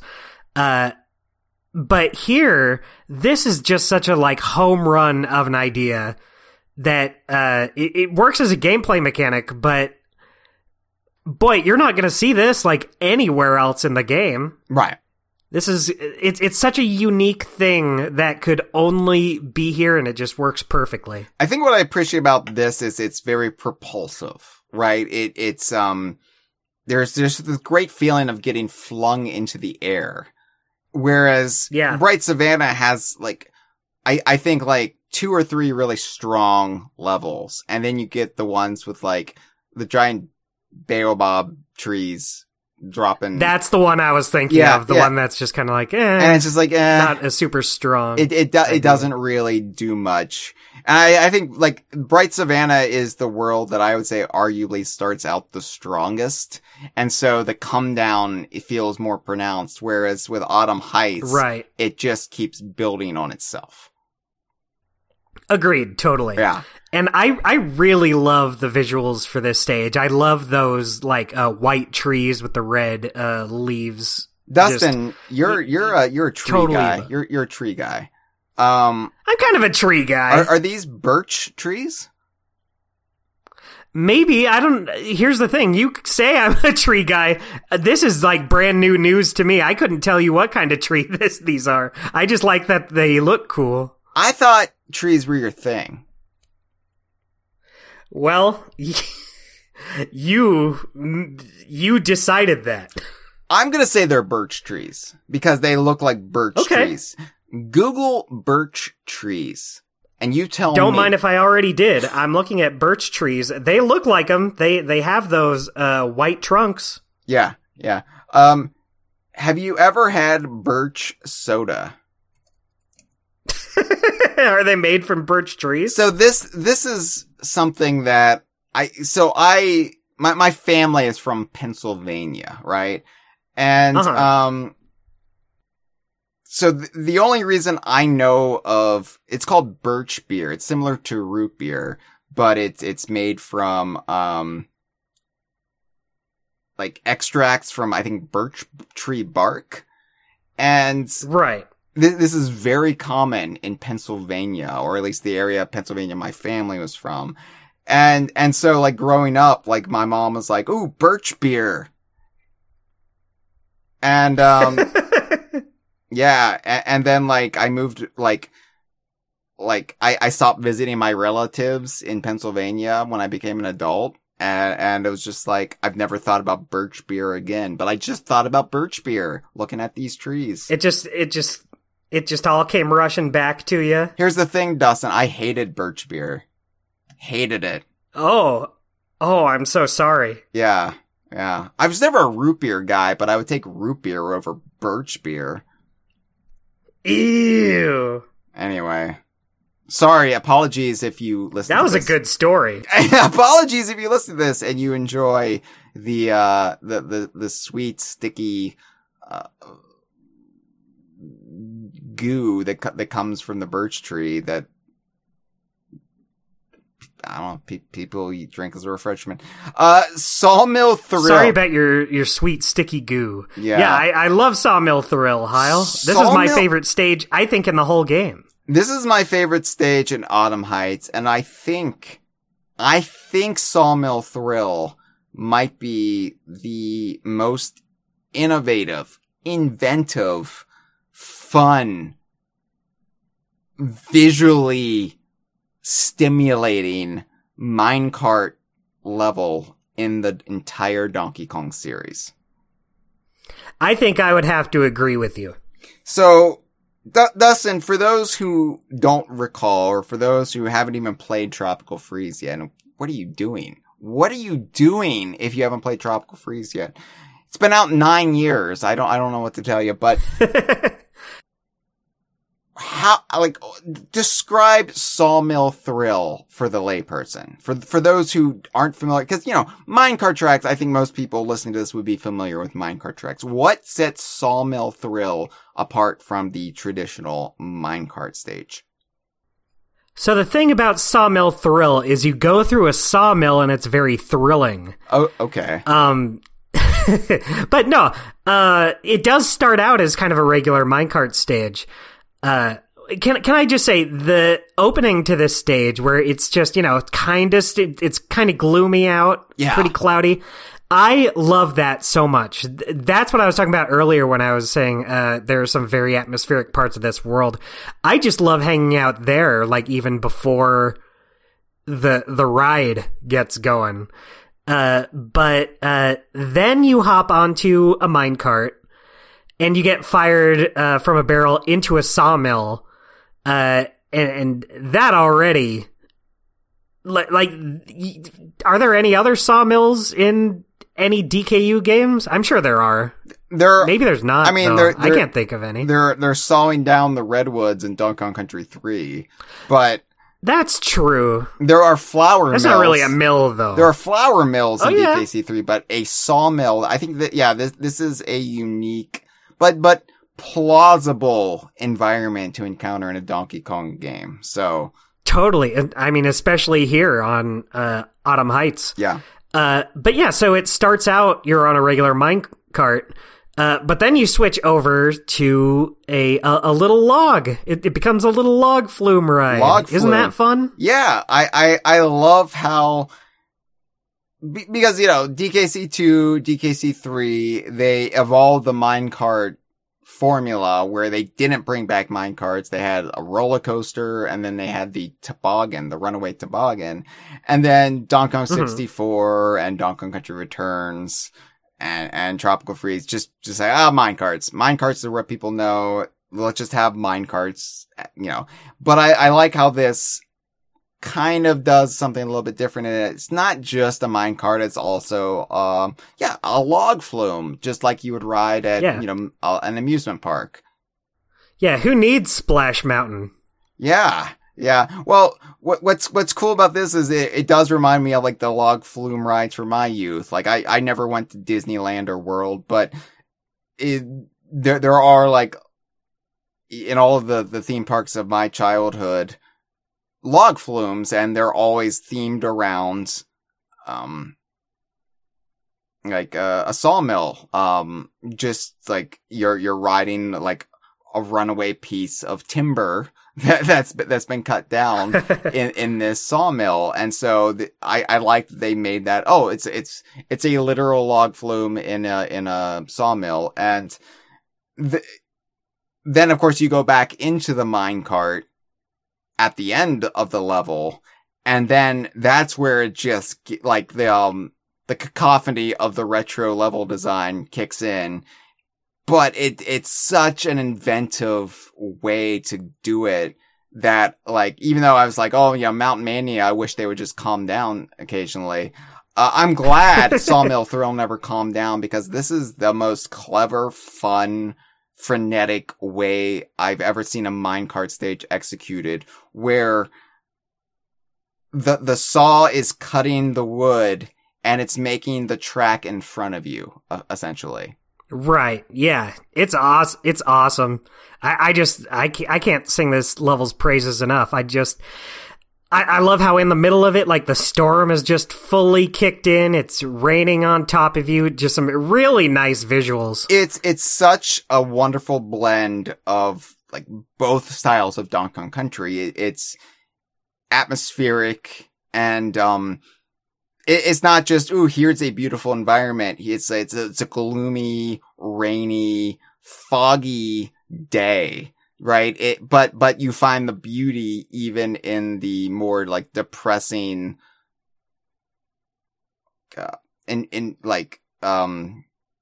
just like overcast.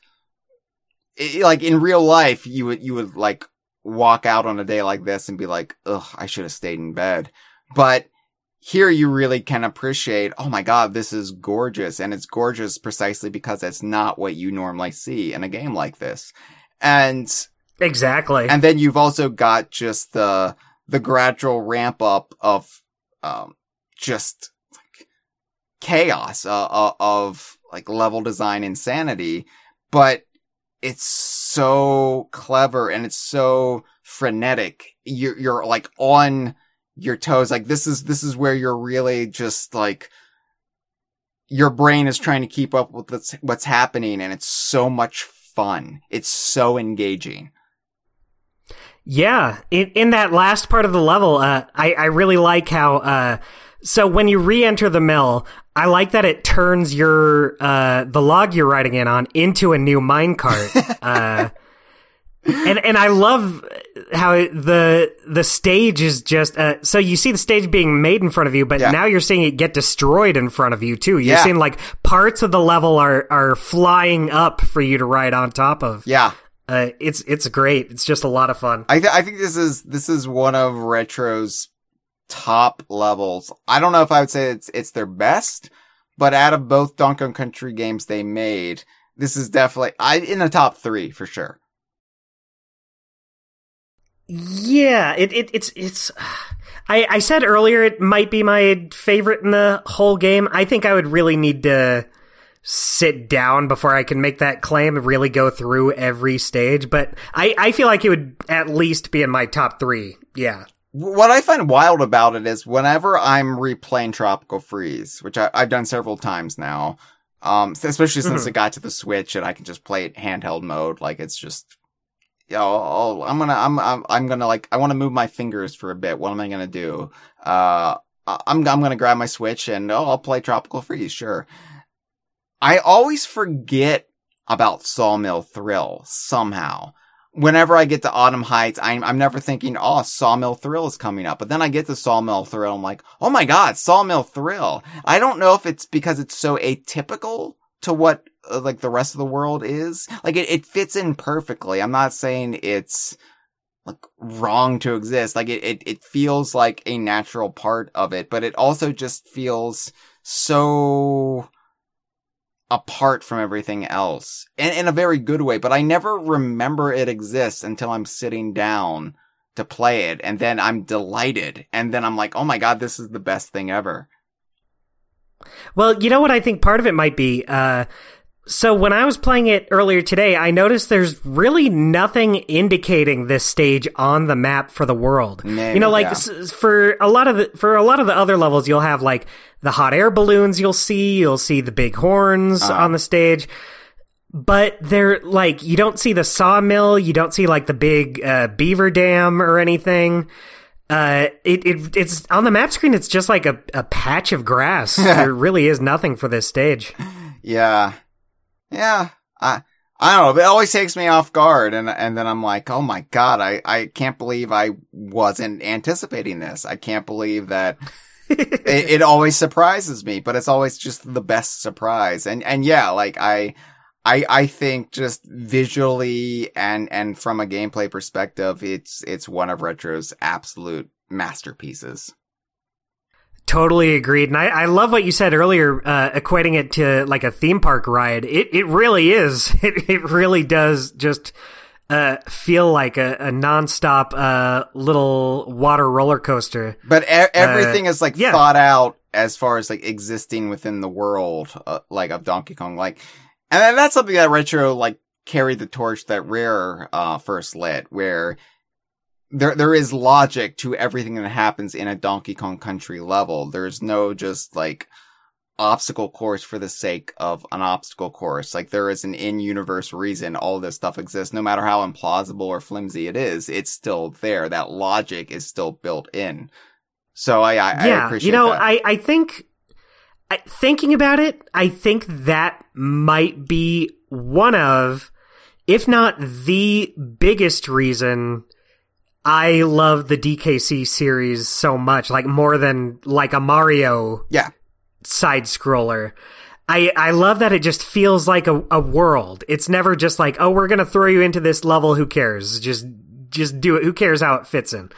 Everything about it is just so well thought out. It's great. And that's what I like. For as much as we quibble about some of Retro's decisions compared to Rare, you know, it's what we're going to do, but it's why I think fundamentally they understood what made Donkey Kong Country and not just Super Mario Brothers or Sonic the Hedgehog or what have you, is that, the world of Donkey Kong Country is the real world. It's our world, just slightly askew, slightly elevated, slightly heightened, you know, it's a little bit more bombastic and silly, but everything has a purpose and a place, and it feels like a place you could actually inhabit and visit and live in. And whatever like video game mechanics, obstacles come about, it just incidental to the like functioning environment. Exactly, yeah. Also, it has ducks in it. It has ducks, and I bring this up every time I talk about Sawmill Thrill, but are they supposed to look like the ducks from Duck Hunt? I mean, they do look like the ducks from Duck Hunt. I don't know if it's like supposed to be like this, like an homage to Duck Hunt. They might just be like, you know, how ducks look. Well, but right. But, you know, there's nothing saying it can't be a little reference to Duck Hunt either. It feels like the kind of reference they would make, considering they would reference all these Nintendo series that aren't Donkey Kong in their Donkey Kong Country games. Yeah, that's true. You know, Duck Hunt gets to get referenced. They couldn't even reference. You can't have like Winky the Frog or On Guard the Swordfish. You can't even reference Puffed Up correctly. Come on, you were one F off. So, from Sawmill Thrill, this is where, like, I think Sawmill Thrill is the dividing line where, even though we were, like, elevating a little bit in Mountain Mania, after Sawmill Thrill, this is really where we start climbing the island. This is where it really starts becoming all mountainous, treacherous terrain, and it becomes kind of this perilous, like, vertical scaling. Yeah, I really like how this world does have floating platforms, but they're held up by these balloons. There's a logic to them, Hyle. Hot air balloons. So many hot air balloons. Alpine Incline which it's great. That's like, if you can't use alliteration, at least have them rhyme. And so, Alpine Incline, great name, great level. This is the level, Dustin, I always associate with the Dixie Kong reveal. When we first learned that Dixie Kong was going to be in Tropical Freeze, when Satoru Iwata was doing the voiceover, this is where, like, we were like halfway or like more than halfway, like 2/3 into the trailer, and like it looked like a really like cool update, like Donkey Kong Country Returns, but with better graphics and some new features and new baddies. And, you know, the little petty part in your brain was like, they didn't bring back the Kremlins. Like, I'm excited. I'm really excited, but ... And then all of a sudden you see Alpine Incline, you see the beginning of the level, and gorgeous. It takes you in almost immediately, but then all of a sudden Dixie Kong wafts down behind Donkey Kong, and Iwata says, and Dixie Kong is back as a playable character. And you're just, all of a sudden you don't give a damn about anything else because Dixie Kong is back, which in 2013 was a huge deal. Playable Dixie Kong in Tropical Freeze. How long had it been since the last Dixie Kong playable appearance before this? Like, not counting like Mario sports games. Yeah, not counting like spin-offs or anything. Or the Donkey Kong Country 3 Game Boy Advance remake. Yeah, it had been Donkey Kong Land 3, 1997. So, jeez, that's a long time. And I remember like the debates on the DK Vine forum when Returns came out in 2010 about how we would probably never see Dixie Kong again because it was just Donkey and Diddy. That was going to be the thing, you know. And so there's all this like legitimate debate about, and it wasn't just like panicked Donkey Kong fan fear mongering, like scarred from the buyout era and still not over the perceived slights towards the Rare's creations. And there was like legitimate, I think worthwhile discourse to be had is, you know, does Dixie Kong have a place in the Donkey Kong series going forward? And, this put that to bed, finally. Like, yeah, of course she does. She's a great character and she can do other things that Diddy Kong can't, so why not? It reinforces her as part of the main group of Kongs. Like, it's DK, Diddy, Dixie, Cranky. Like, it would be weird not to have her now. And, you know, this is before we knew Cranky Kong was going to be playable in the game, so... Yeah. And before we knew that Funky Kong was going to be, initially, you know, NPC in Tropical Freeze, and then of course he had a much more prominent role in the Switch port, but yeah, like now we have like the Tropical Freeze 5 is what we, like the Kongs we never really have to worry about again. They're always going to be kicking around in some form or fashion. And yeah, I just love that Dixie Kong's grand return was with Alpine Incline because it does feel very much like Donkey Kong Country 3 stage in spirit and tone. Totally. And so whenever I talk about Autumn Heights and it evoking the Northern Hemisphere, Dixie Kong plays a big part in that, and, you know, making those mental connections. Part of that is the Tropical Freeze reveal trailer. But Alpine Incline itself, this is a really, I really enjoy this stage. Like I said, Autumn Heights never really lets up. it never, like, aside from maybe the, like, hidden stages, the cavern stages, which, yeah, they're fun. Not my favorites. They're fun, but, like, just, like, the actual progression from, like, the 6 main stages into the boss level, that is just some of the, like, the cleanest, like, it keeps getting better,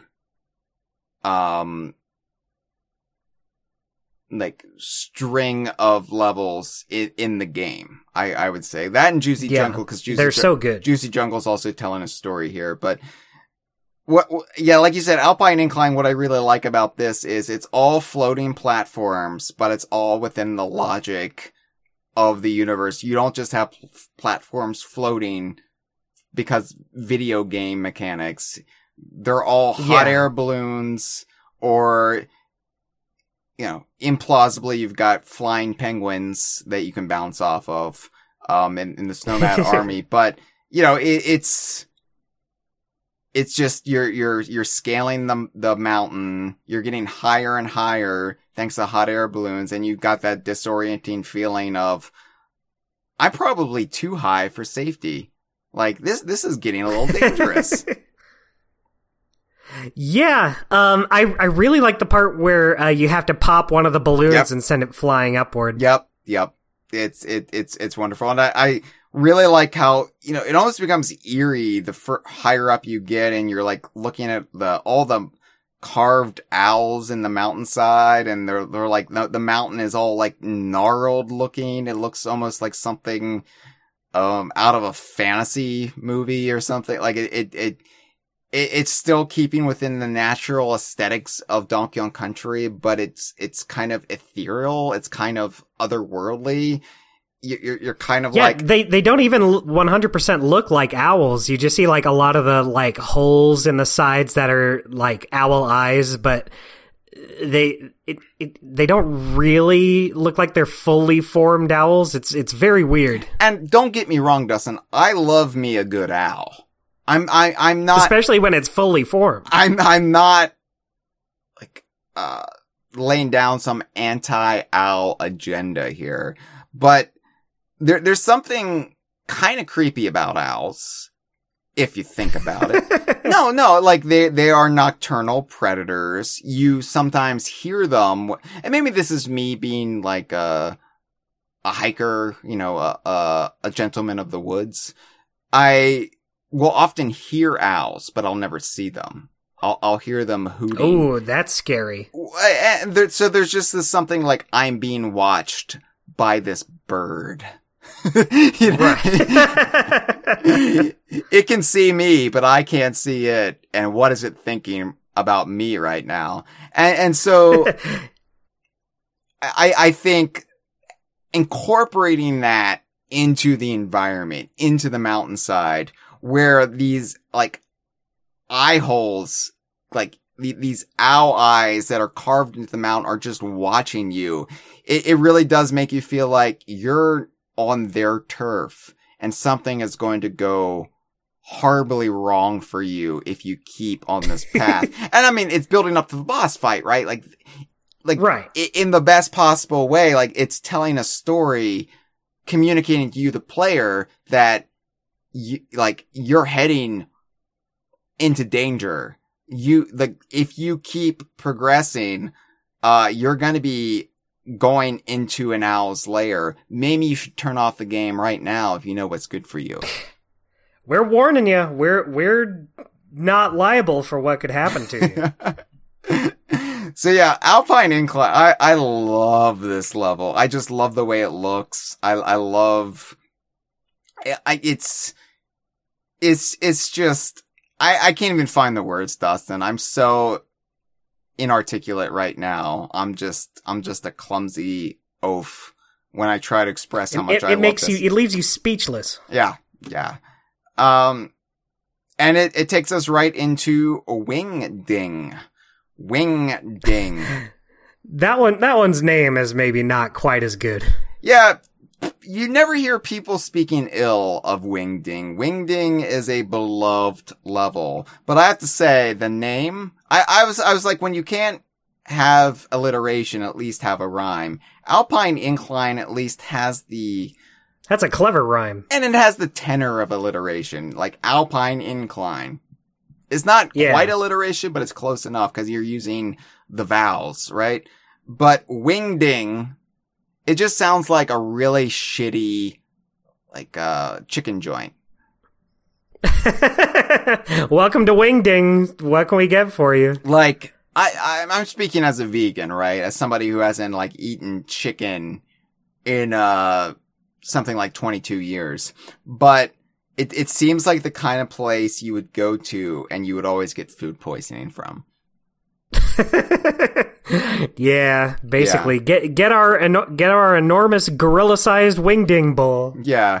And it's like it's the cheap place that all of the like college bros go to because they have cheap beer.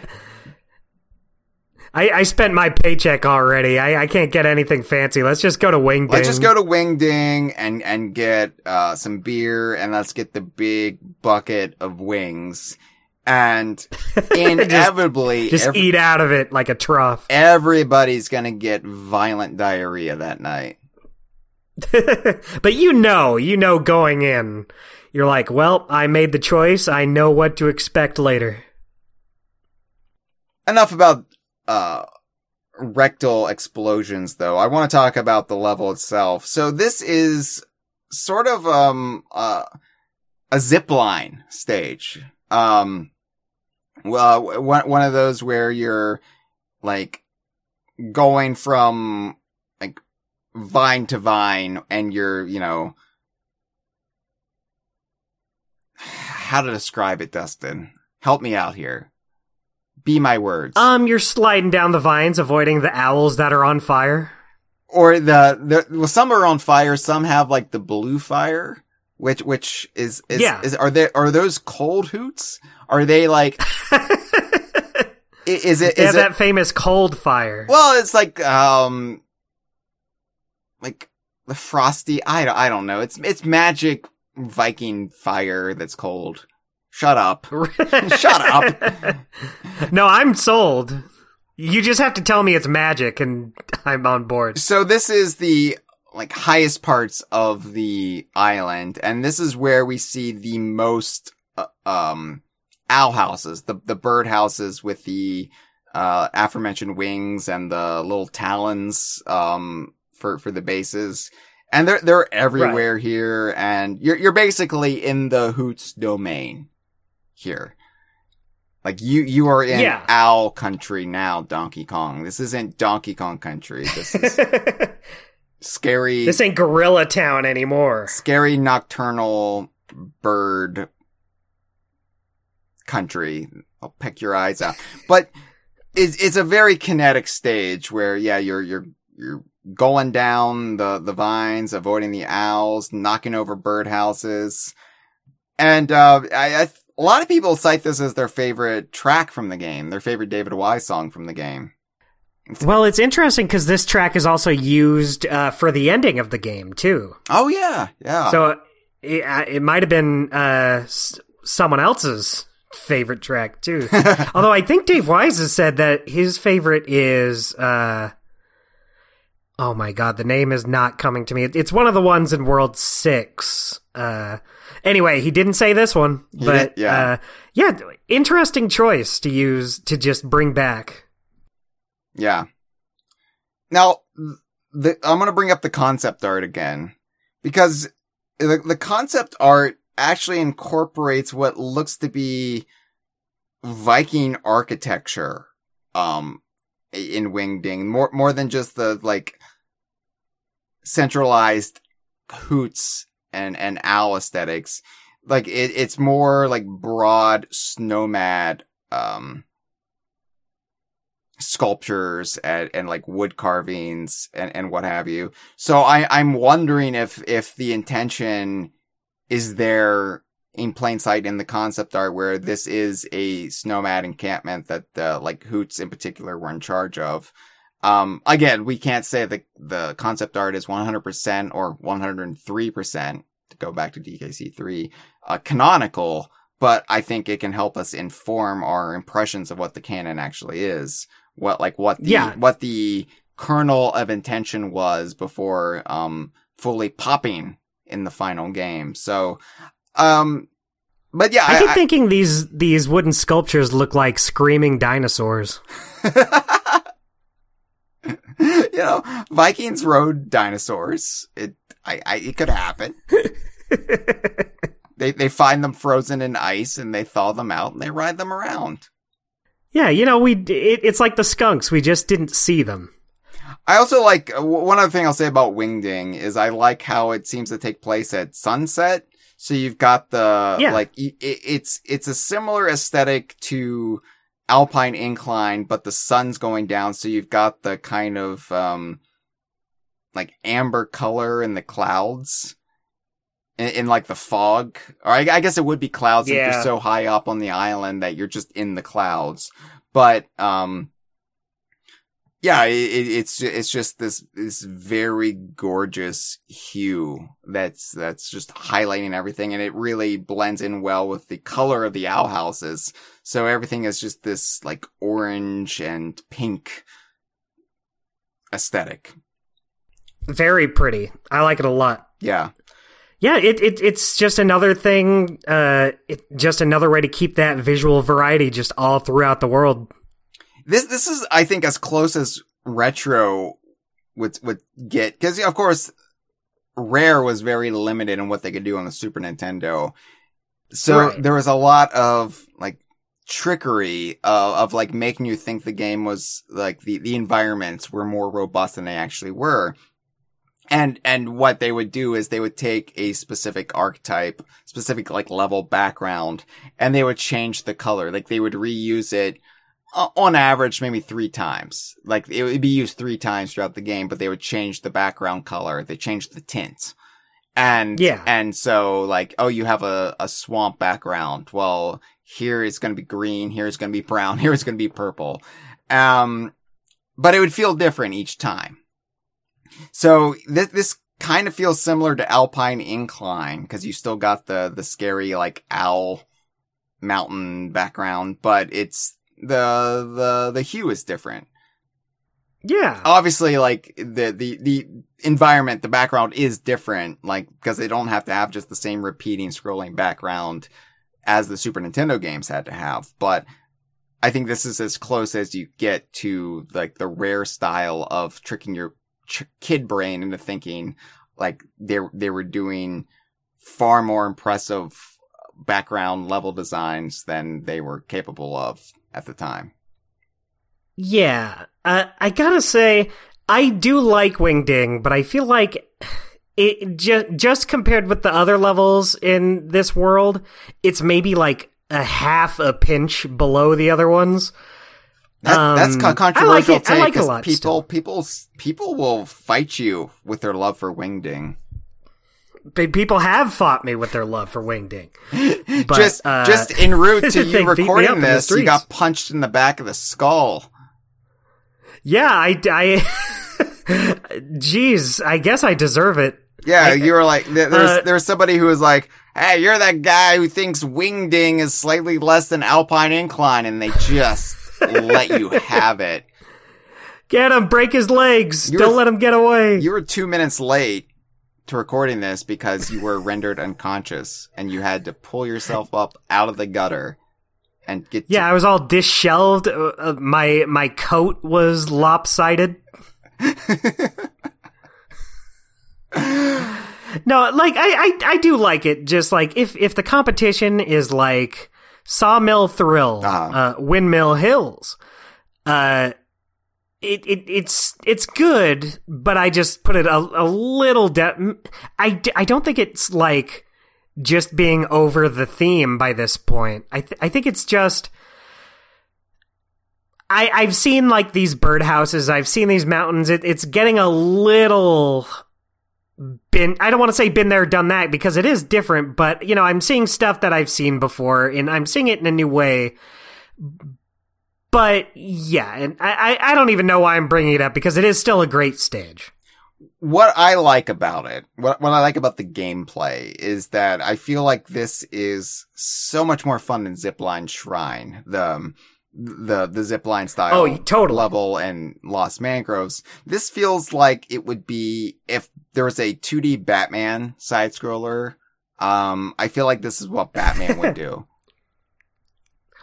Yeah, he'd spin around to ring the bells. Well, no, but Batman uses grapple hooks and zip lines. Yeah. And, it feels very kinetic in a sort of like Batman Arkham series kind of way, where you're just like, you're knocking shit over with your feet, and you're, I don't know, like it's very, very Batman. It's as close as Donkey Kong comes to Batman style gameplay, and I appreciate that because Batman also fights owls.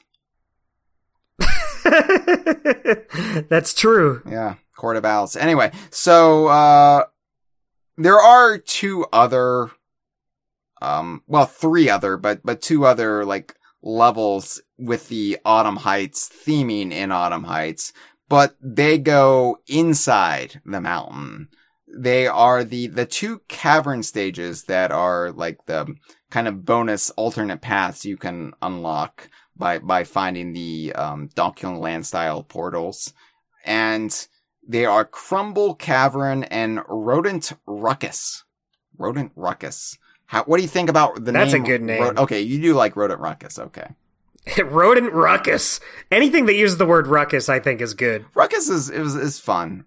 Ruckus, Rumpus is also a fun word. Rumpus. See, now they need to get that in a stage name. Crumble Cavern is just the... Wait, isn't there one? Ropey Rumpus? Yeah. Oh my goodness, I forgot. Well, they're set. They win the award for best video game. Crumble Cavern is... It's a cavern stage. We don't have many of them in Tropical Freeze. Yeah, I think this is maybe my least favorite level in this world, just because I've seen caves before. This isn't, like, doing that much for me. And when the rest of this world is so unique, getting a stage that's just kind of like a cave, which is, we got a whole world of that in Returns. And not to say it's bad, and it still looks very nice for a cave level. I just feel like I'd rather be out there in the mountains, in the wild grassy plains. But I like Rodent Ruckus. That one has a little more uniqueness in its visuals. Now they both incorporate giant piles of cheese. Yeah, I think Rodent Ruckus, maybe that's what gives it the edge here for me, is that cheese kind of plays into it more. You have cheese falling from the ceiling, you have the big wheels of cheeses. Yeah. Here, the cheese is just in the background for part of it, which is fine. That's still some environmental storytelling, showing like, oh, here's where those stupid dumb rats keep their cheese. But boy, Rodent Ruckus, you get way more cheese. This is what makes the Chesters so cheesy. Wow. You know what? I didn't realize why they were so cheesy before. But now that I'm seeing these gigantic cheeses, now it makes sense. Now, the thing is, this is like, most of this cheese is tinted yellow. Right. Goat cheese is typically white, so I don't think this is the delicious curdled nectar from those goat's teats that we were talking about earlier in the episode. But we haven't seen cows in Autumn Heights. Now, this cheese doesn't have to be necessarily made in Autumn Heights. It could be imported from elsewhere in the Rare Archipelago. But man, the cheesy Chesters sure do hoard it here. Now, Crumble Cavern is just a cave, basically.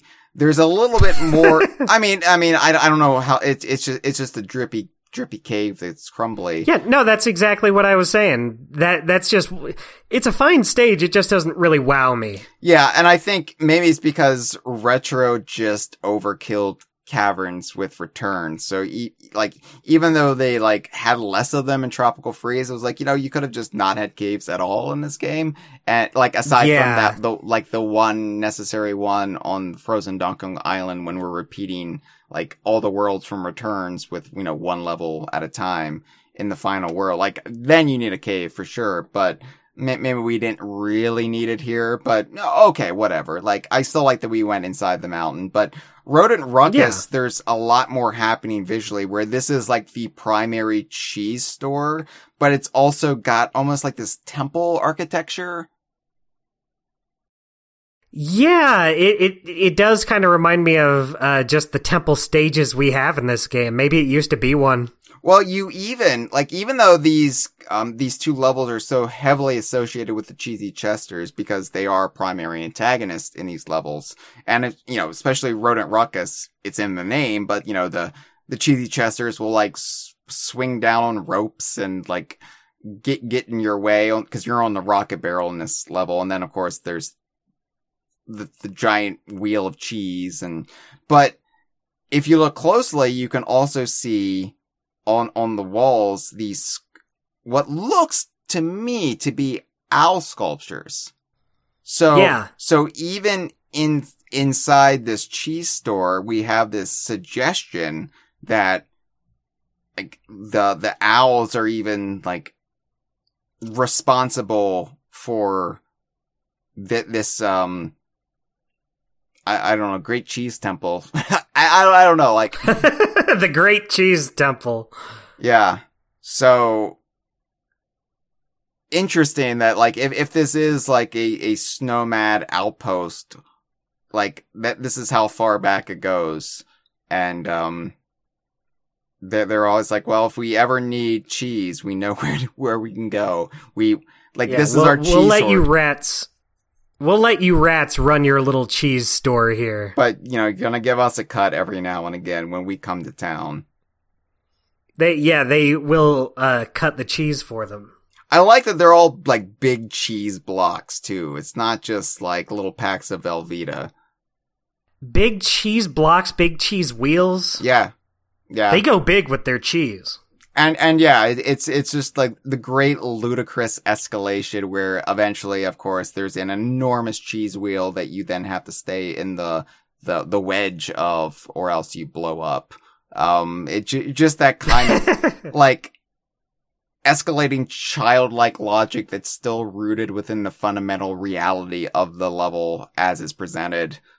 It's what makes, I think, Retro's 2 Donkey Kong Country games so great. It stays to the like philosophy of what Rare laid down, but it just takes it to the absurd extreme that you can take it without breaking it. Yeah, they're able to make it their own. Yeah, it's still a cartoon. Hyle, I have to apologize for that cut the cheese joke I made earlier. We're better than that here. I ignored it. I'm sorry. Dustin, I ignored it not because I didn't hear it or because I tune you out or anything. I ignored it because it was bad.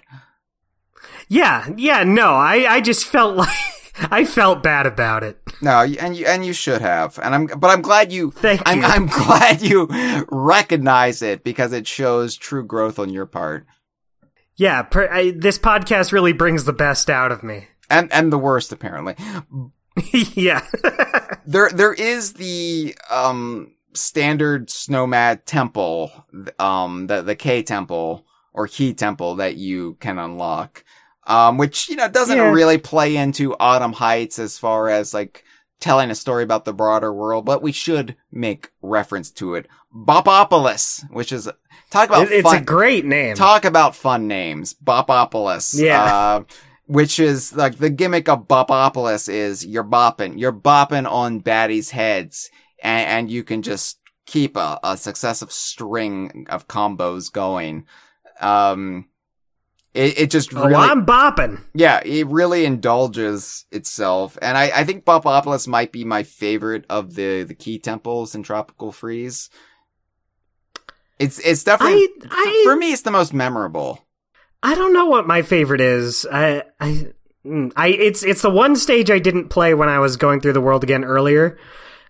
Just because, it really doesn't tie into the theme that well, or at all. Just like on purpose, it's just one of the temples. Just like the Tiki Tech tribe themed temples, key temples and returns, like, they're all visually the same. They're all their own theme. Yeah, and that's fine, but it doesn't really play into the world that it's located in. So exactly, but like you said, hell of a name, and I really think it's a fun gimmick, and like they are the most brutal stages in the retro games, but once you really get the hang of it, it can be fun to just, like, you see yourself gradually getting better. Like, oh no, I died right away. Oh, I got a little bit further. I got a little bit further. I got a little bit further. You can really get into the flow of jumping on these enemies. It's the kind of level I would hate streaming, but I really like playing by myself. Definitely. Yeah. And finally, we have the boss. The boss of Autumn Heights, and it takes us up to the tippy top, the tip of the mountain, the top of the island, Mountaintop Tussle.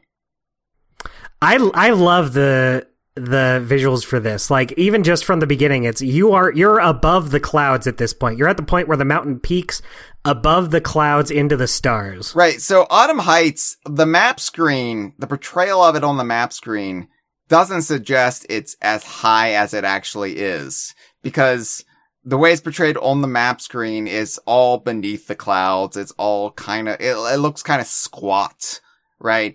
But right. If we're to take the logic of the levels, Autumn Heights goes into the clouds, up into, like, it's one of the most enormous islands in the Rare Archipelago.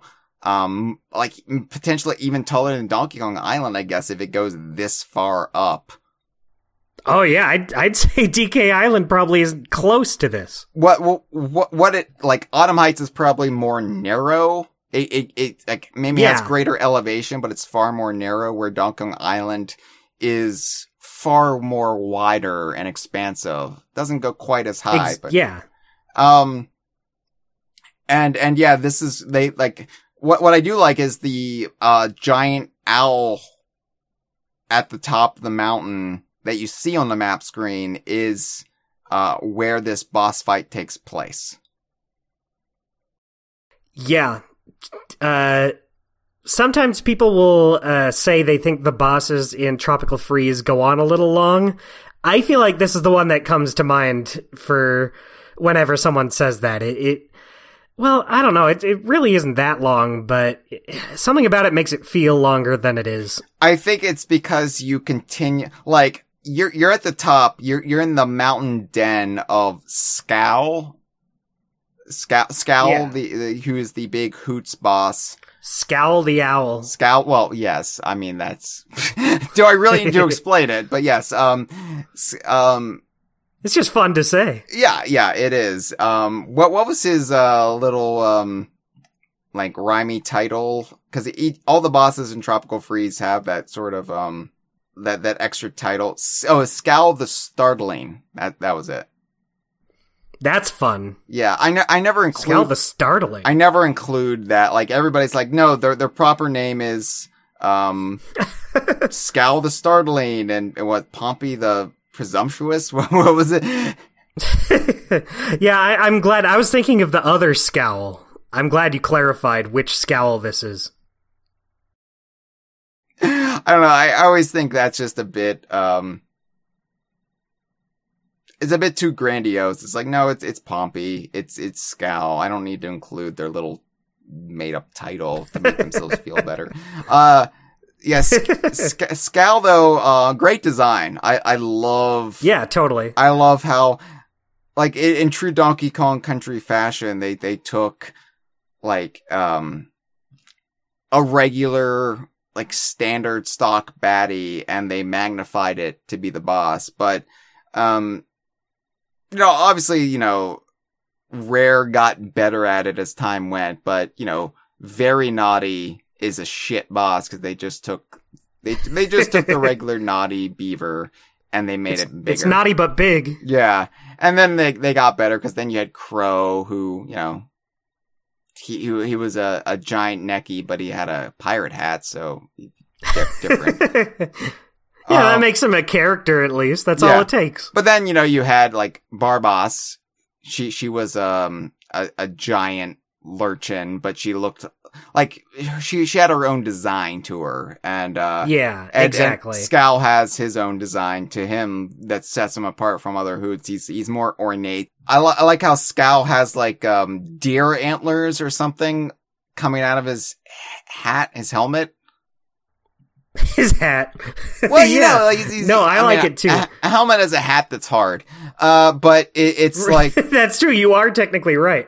He's got like these big antlers, which is such a weird affectation for an owl to have. Like, I need to make myself more intimidating. I'm gonna have like big spiky antlers, the ripped out antlers of probably a deer I went to town on. I just swooped down in the middle of the night and I gnawed on its flesh until it was nothing but bone, and then I ripped those antlers out of its skull and I put them in my helmet and I said, "This is what I'll do to you." I feel like that's not very cool of him to have done. Which makes me wonder, we talked about indigenous wildlife. We never see any deer, any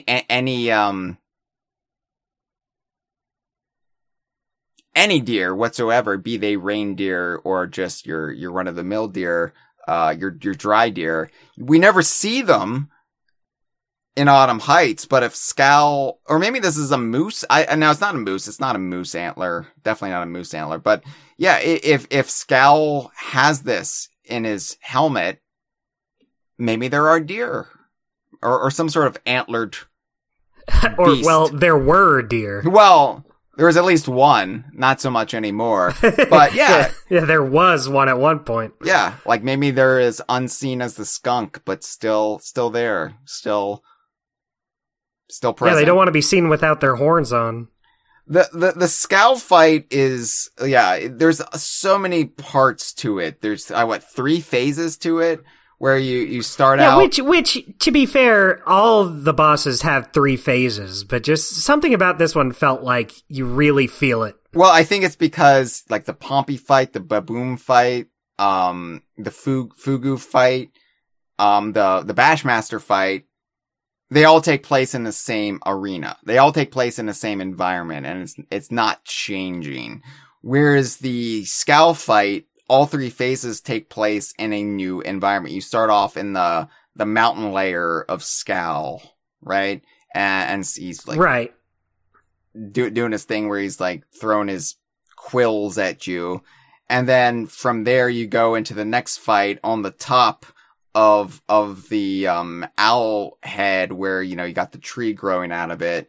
And then he's got the other hoots coming in and he's blowing the wind and doing all this stuff. And I'm describing this fight really poorly, I realize, Dustin. He does this thing with the eggs and then another thing happens. I'm not a game designer. I can't talk to you in these very technical terms. This big owl, he's got blowing wind and he's got birds wearing egg hats and I don't know, it's the whole thing.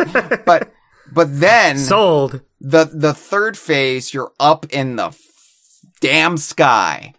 You're just up in the night sky, and you've got the hoots wearing the ahistorical Viking helmets that aren't actual what Vikings wore. They never had horned helmets, but okay.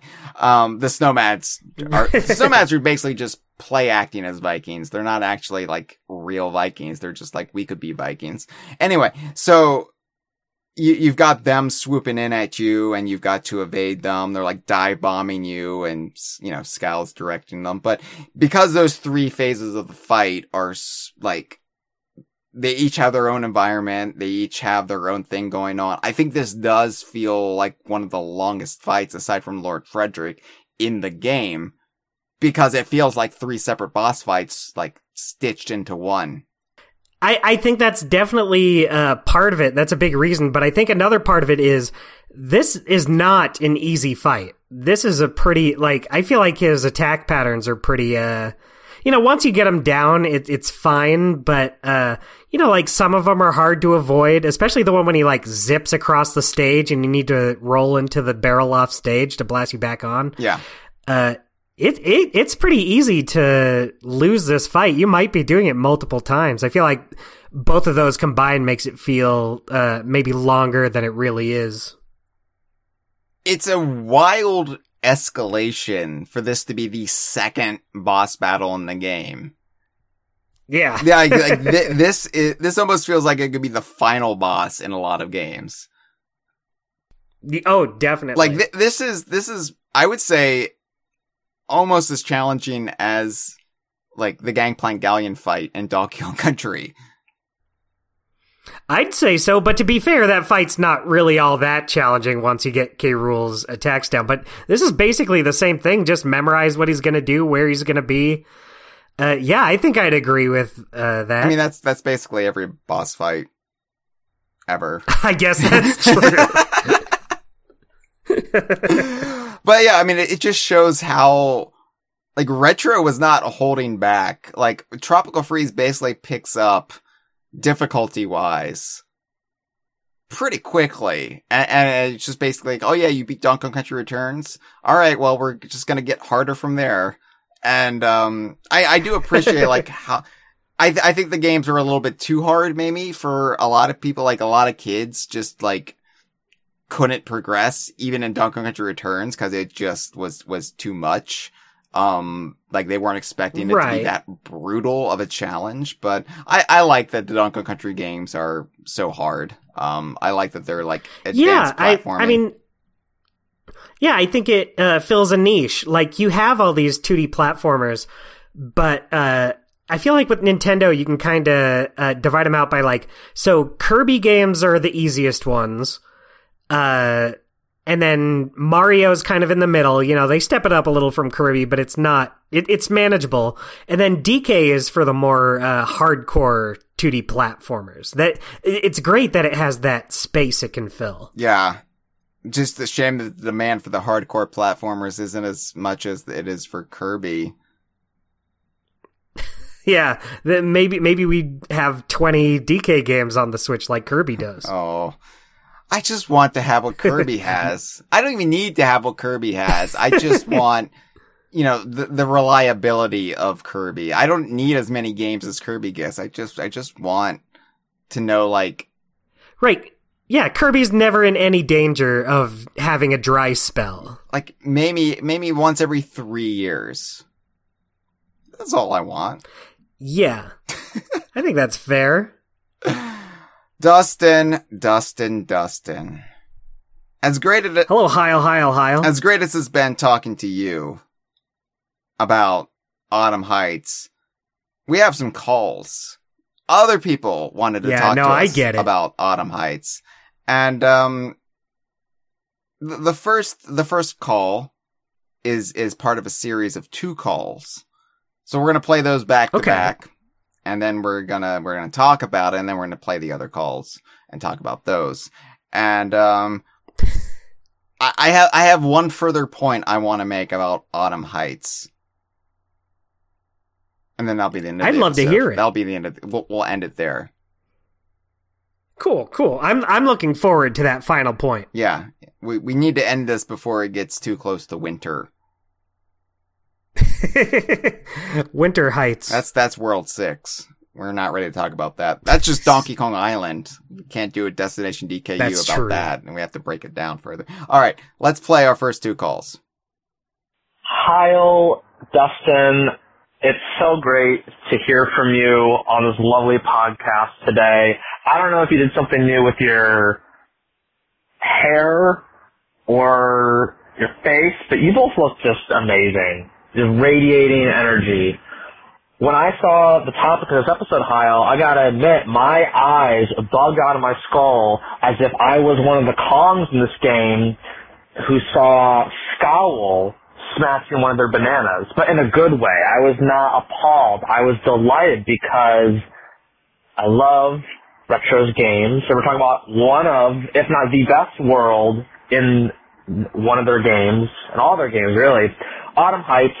I love your guys' juicy jungle episode. I'm sure you both are devastated that Professor Chops is not as prevalent in this world, but I'm really happy that you guys are tackling this one. I didn't think you were going to tackle it so soon after Juicy Jungle, but I'm just going to lay it on the line. I think this is probably the best world in any Donkey Kong game, aside from maybe Frozen Donkey Kong Island.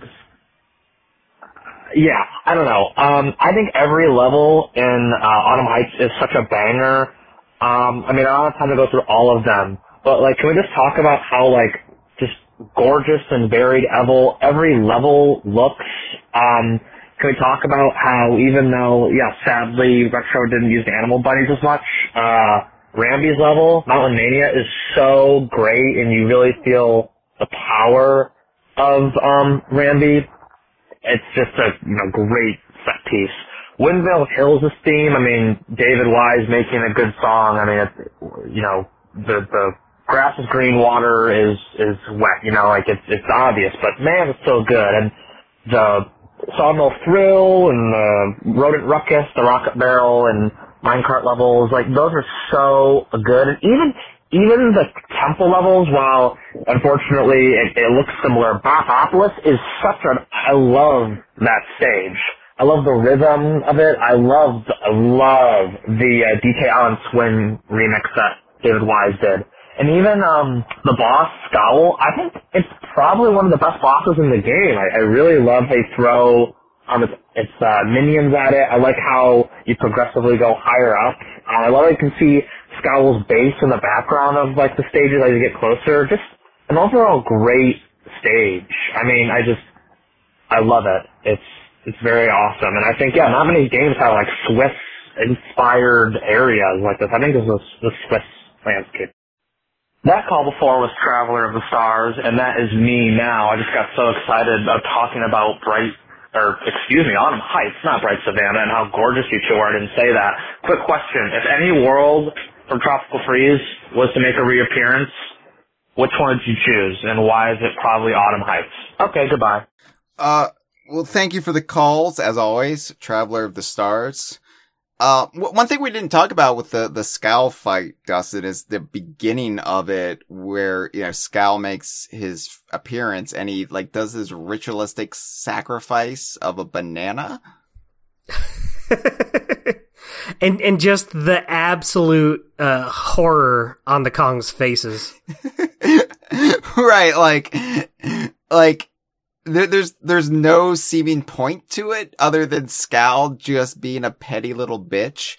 And the Kongs are just like, this is a war crime you've just committed. You've just smashed one banana. A singular, it's so stupid. Who do you think you are? It's so just like, this is the dumbest thing I've ever seen, but I love it because it knows it's so stupid. Totally. I think my favorite is when Funky does it. Just his face, he's just like, "Why did you do that for me?" Yeah, he almost does the, "What?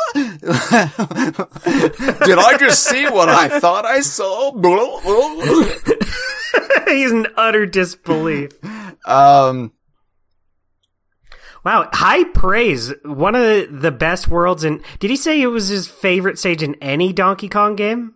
Or favorite world, Like right up there with Frozen Donkey Kong Island, I believe. But, I mean, I can... I don't know if I can say it's my number one favorite, but I would definitely put it in my top. Nostalgia is a hell of a thing, and it's hard for me to really compare the later two Donkey Kong Country games with the original trilogy, just because the original trilogy has meant so much to me for so much longer of my life. Right. It's not that I don't love Retro's games, I do, but they can never really compare with the feelings that the original DKC trilogy evokes. So, right, yeah.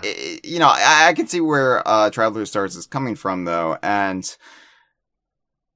you know, they ask if we like what world would we want to see back? Basically, like, would you like to see Autumn Heights make a return appearance? And my thing is, I don't know how you would do it. I guess you could say, well, here's the backside of the island that we never saw, but I feel like these islands being sort of like self-contained, it's kind of like Donkey Kong Island is large enough that you could, you know, plausibly, as we've seen in the past, like re-explore terrain and get something new out of it. But if we're to return to this aesthetic, I would just say, let's go back to the Northern Hemisphere. Like, let's see, like, we've never seen the edges of the Northern Hemisphere. We don't know how far that extends. We could just keep mining the Northern Hemisphere and get the same vibes from Autumn Heights. That's my personal take. I don't know. Yeah, like, as much as I adore Autumn Heights, it is my favorite world in the whole game. But, like, the Northern Hemisphere is like a whole game. Yeah. That's a whole game with so many different level archetypes games. You could mess with. Two whole games, Dust. Don't forget about Donkey Kong Land 3. Perish the thought, Hyle. One thing I will say, though, when I was playing this earlier today, I did have the thought of, like, I wish this was not stuck on a 2D plane. I love 2D side-scrollers, but I think it was Horntop Hop, just with all those cool birch trees. I was like, I want to be able to just run around in this world in a 3D space. I would love to just jump, run around, and explore all of this. So if they brought this world back in a 3D Donkey Kong game, I would be very overjoyed. But would it be my number one pick, though? Because I feel like if you're expanding Tropical Freeze Worlds into a 3D Donkey Kong game, I could see it being a lot of fun bringing back Juicy Jungle, too. You might even have more to work with in a 3D space for that one. I think I might need to give it to Juicy Jungle over Autumn Heights. But it would be very close. I have to say, I'm very excited about the possibility of having like a more temperate Donkey Kong environment in a 3D plane. It's not something like Donkey Kong 64 had Fungi Forest, with kind of, but not really, like something that's more evocative of Autumn Heights or the Northern Hemisphere. Yeah, I like Tamarin. Looking at that game, that had a lot of the similar vibes I would like to see. Maybe not like massacring ants, but, you know, similar vibes that I would want to see in a 3D Donkey Kong game at some point. I think the next 3D Donkey Kong game we're gonna get, if it is the next Donkey Kong game or not, will primarily be jungles, but hopefully we can broaden our horizons a little bit, so. Agreed. Yeah. Well, thank you for the calls, plural, Traveler of the Stars. Thank you so much. Let's go ahead and play our next one. Hey, it's El Sidley on the forums. Just quick call here when I saw you doing Autumn Heights. I just wanted to say, as someone who grew up playing the original trilogy of the games, my favorite levels were always the minecart ones or the roller coaster / toboggan ones when you get to later games. I don't know what it was. It's just, as a kid, it really spoke to me. I love playing them over and over again. And so Sawmill Thrill in Autumn Heights, I think, is the platonic form of the minecart stage. It's so creative. It's so varied in all the different ways it goes. For me, it really reaches its zenith in that section where you're having to jump on platforms that are coming up from behind you.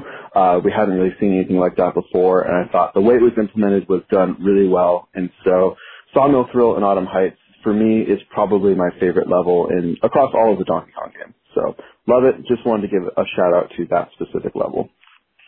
You know what I love about this episode, almost as much as you identifying the birch trees with such passion just now. I knew you were a tree identifying maniac, Dustin. You just didn't know it was inside you got me. Is when we get a call like this that just completely validates what we were talking about earlier, and it makes us feel like we're plugged into the zeitgeist far more than we actually ever are. Yep. Yeah, wow. I love all this praise this world's been getting from these two callers. Well, but specifically Sawmill Thrill, like we wouldn't shut up about that one, and it's just nice that yes, adore Sawmill. Someone else out there is like, I also think Sawmill Thrill is the ideal of the minecart stages. I think it is. Like, it wasn't even the last minecart stage in Tropical Freeze. And I think there's more fun to be had with it, but I do think Sawmill Thrill, it's going to be a hard one to beat going forward. Totally. I totally agree. This episode's really got me thinking of, like, what would my favorite Donkey Kong, like, levels be? I never thought about, like, what my favorites in the whole series and how I would rank them would be. I think I would put Sawmill Thrill probably at least in my top 5. Yeah, for sure. For me, I think Bramble Scramble is still my all-time favorite, but love Bramble Scramble. Yeah, I think Sawmill Thrill would be in my top 3. Yeah. Wow. I love that so much for you, Hyle. I'm glad you can be happy for me, Dustin. It's not weird at all. Well, I'd be a real dick if I wasn't happy. Well, you know what? For you. You know, there's been lots of great dicks in history. Dick Clark. Oh, that's true. Dick Van Dyke. Dick Van Dyke. Fantastic dick. Let's take the next call. Hey, this is Scarberg. I'm new to the community, and this is my first time calling, but I was really excited to see the topic posted. Autumn Heights, in my eyes, it's second only to Juicy Jungle. My favorite level in any DK game is probably Bling Ding. I just love like the cool like bird palaces and stuff, and just the music just makes me think of bird music. I'm a younger DK fan, and I loved Returns, but then just like once I got my hands on Tropical Freeze, it just cemented the franchise in my heart. I think it's the most beautiful just platformer to date, just like visually, and it's probably why I'm an environmental artist now. And that kind of brings me out to the main point I was going to bring up, which is that the logging operation in Sawmill Thrill, I think it's the Snowman's doing because the red, like the wooden walls they have there, the planks are organized in the same like V-shaped pattern as the walls in High Tide Ride, Sea Stack Attack, and a little bit in Twilight Terror. And I think it kind of adds to the idea that the Snowmads are like a terrible colonizing force, with DK Island just being one of many places they've subjugated. But the owls seem to be native to Autumn Heights, and yet they're allied with the Snowmads. Because I think there's some interesting maybe history there, with the owls as like a third-party faction to the Snowmads. And maybe they're okay with the logging that the Snowmads do, as long as they don't disturb like their temple at the mountain peak, which is probably me just looking too far into it. But yeah, thanks for hearing my call. Thank you for the call. Always great to hear from a new caller, somebody new to the community at that. And Dustin, I hadn't considered this. You know how much I try to consider all aspects of the... You do a lot of considering. I do. The lore implied or just completely fabricated in my own fevered imagination of Donkey Kong. And it makes sense because, logging... Now, granted, the Kongs, the bears, like the forces of good that we see in the Donkey Kong Country series, they all use wood. And wood comes from trees. So they do have to cut down some trees every now and again. They might not like it, but they do it. They live in tree houses. They live in cabins. That requires wood. But, I hadn't considered that maybe the Snowmads are behind the logging operations in Autumn Heights. I thought maybe this was just a benign sawmill, because there's a resplendent amount of trees in Autumn Heights, and you can spare some. Cause you gotta make, you gotta get the wood from somewhere, and gotta get paper from somewhere. They use paper. Diddy writes that note to Timber in Diddy Kong Racing. But this is the kind of stuff I like, comparing like the wood spikes to the other wood spikes you see, in like the Snowmat encampments in places like, Bright Savannah. And it's just like, yeah, you know what? That actually makes sense that the Snowmats might be responsible for this logging operation, especially if the Hoots have a bigger prominence on Autumn Heights. Maybe they're the ones helping facilitate this. And I mean, I like that train of thought. That's the kind of stuff I love, where, you know, fans looking into this kind of stuff and even seeing details that I don't do. And this is what I do all day long, Dustin. This is all I do, is consider the DKU. Good job considering. Yeah, no, I like that. I like that it doesn't have to just straight up tell you. I like that there's enough in the environment that you can just come to that conclusion on your own. Yeah. That's awesome. I love it. Yeah. Well, thank you for the call, and you've completely changed the way I look at Sawmill Thorough, and now I hate it. So, good job. You completely now it's the worst You level. completely reverse my opinion. It's no better than a Kremlin factory. Thanks a lot. All right, let's take our next call. Hyle, I woke up as Traveler of the Stars, calling again because I woke up in a cold sweat. I just needed to call you one more time. I wanted to hopefully be the last caller. Schnauzel, right? I'm sure you've talked about all that groovy guy. So that comes from some German words, right? German, and with the Swiss imagery, right? European. I need to ask, Hyle, when is the character spotlight, character witness for Luigi Lederhosen, or, as you call it famously, Luigi with the big sausage? I'm tired of you running. We're all tired of you running. Rare will not make another game. Nintendo will not make another Donkey Kong game unless you give the people what they want. You need to do this, Hyle. What if, let me ask you a question. What if, Hyle, Diddy Kong got in the Mario Kart DLC, but then also, it was no funky, it was Luigi with the big sausage? Would you clap? And also, what would you do if your wife came up to you, said, Hyle, my favorite character is Luigi with the big sausage, can you make a character witness? I mean, you couldn't say no to that, right? Right? I mean, come on, you gotta give the people what they want.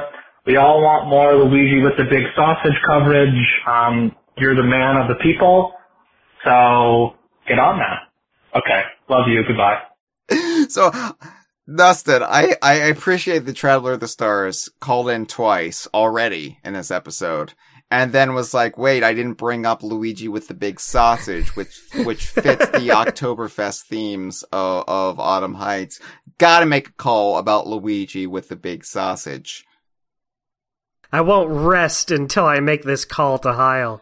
Here's the thing about your logic, Traveler Stars. I don't think Luigi with the big sausage would necessitate a character witness, because Luigi with the big sausage is just Luigi with the big sausage. Like he's not a separate character unto himself. He's just Luigi wearing lederhosen, holding a big sausage. And I don't even know if a character witness for a Mario character would be under the conversation's purview, right? Like, cameo game characters that still have, you know, the crossover with Donkey Kong cast, or even Banjo and Kazooie, or what have you. Like they're DKU adjacent. They're not DKU. They're not native born DKU. And so I feel like if right here on the conversation, we would truly be out of ideas if we started doing character witnesses for Mario characters. I would feel squicky about it. Ew. I would feel like I would need to take, ew, dirty. I would need to take baths constantly just to cleanse myself after. 'Cause that would be me selling out. That's what that would be. Even, like wrapping it up in something more palatable to my own senses and sensibilities, like having an enormous sausage in Luigi's hand.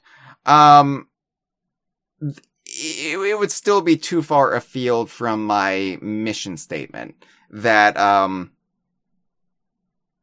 don't think I could do a character was like, maybe we'll do an episode about like the top 5 sausages in the DKU. And then, you know, I don't know. I don't know. Oh man, I'm hoping for the big sausage from Cloud Cuckoo Land. Oh God. Cloud Cuckoo Land is the worst. I love Banjo-Tooie. Cloud Cuckoo Land sucks my toes. Yeah. Banjo-Tooie is my favorite game on the planet, and I can't defend Cloud Cuckoo Land. Here's the thing. I think Cloud Cuckoo Land has some interesting bits, and I like... Cloud Cuckoo Land is the Donkey Kong 64 of Banjo-Tooie, in that I like elements of Cloud Cuckoo Land, and I enjoy thinking about it, but when I sit down to play it, I'm not having a good time. It's just that big cave. I hate how annoying the cave is. I'm very anti-cave this episode, I feel like. You fucking hate cave. Like, Nick Cave, you're like, get that shit out of here. I don't want any of his I will have music. none of this. No Nick Cave albums from me. I think, Dustin, that Cloud Cuckoo Land actually ties into our discussion about snowmads. You know why? Ooh. Have you ever considered... How come? Why for? Have you ever considered that Cloud Cuckoo Land is a snowmad encampment? I can't say that I have, Hyle. Okay. I can't say I've ever had that. We know thought. Secret Seclusion is a magical snowmad encampment in the clouds, right? Secret Seclusion is plausibly the same location as Fungi Forest and Chimpanzee Clouds from Donkey Kong Land. They're all the same place, is what I'm saying. Secret Seclusion is what the Snowmads call it. Chimpanzee Clouds is what the Kongs call it. Fungi Forest is the location within Chimpanzee Clouds. Okay. What's my point? Well, it's a floating island and floating environment within the clouds above Donkey Kong Island. What's a floating environment in the clouds above the Isle Hags?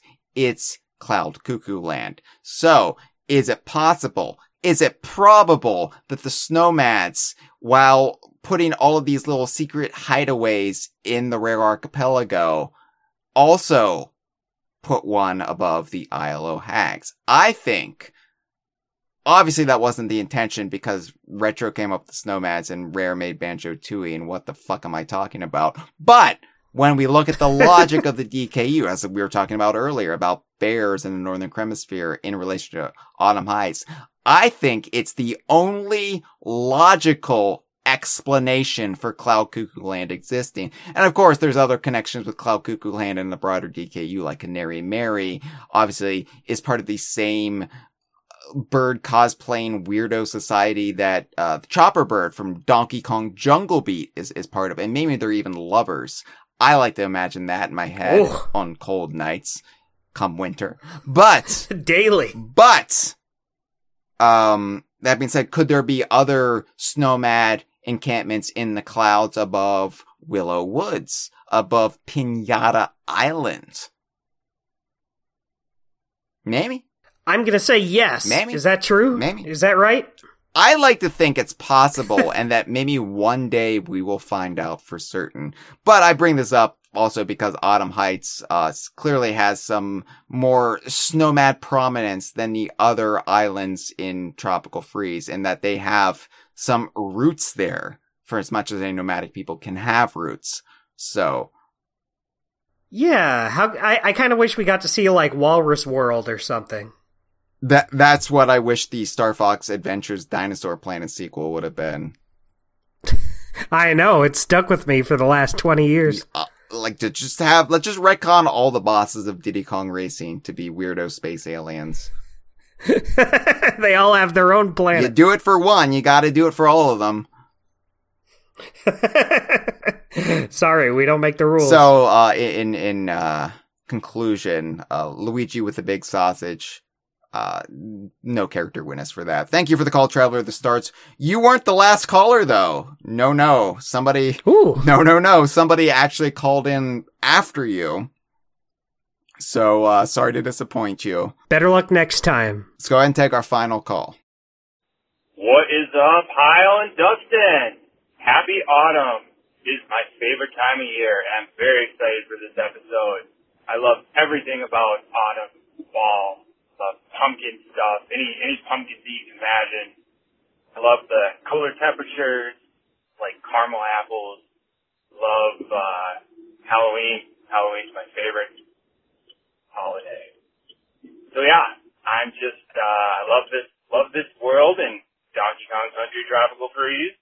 And whenever I fire the game up, I like just playing a few levels here and there. And two of the ones I always hit are Alpine Incline and Sawmill Thrill. Love them both. Can you tell I'm excited that it's fall? Autumn. Happy autumn, both of you. Have a great episode. Looking forward to it. Take care. Oh, and this is Blitzrunner 29. Bye. Thank you for the call. Blitzrunner 29, was it?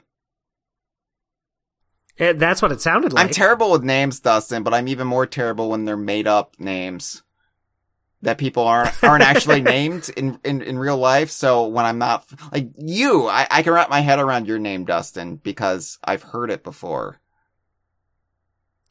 Right. It's like Justin with a D. It's similar to the acorn person, Dusty from Conker's Pocket Tales. So it's easy to remember. See, it's that easy. It's easy to remember. Yeah, you just equate it with something meaningful in your life, like Dusty the Acorn. People love autumn.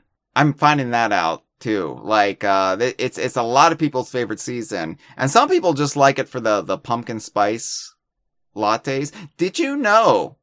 This is I don't care about pumpkin spice lattes because I don't like pumpkin as a beverage. But did you know pumpkin spice lattes? It's impossible to get them vegan in the United States because Starbucks pumpkin spice, like powder blend, whatever, it's made with dairy in the United States. It's vegan in Europe, apparently, and other countries, other continents even. But here in the United States, it's made with dairy exclusively. So you cannot, that's crazy. You cannot get a vegan pumpkin spice latte with another milk because the milk is in the formula itself.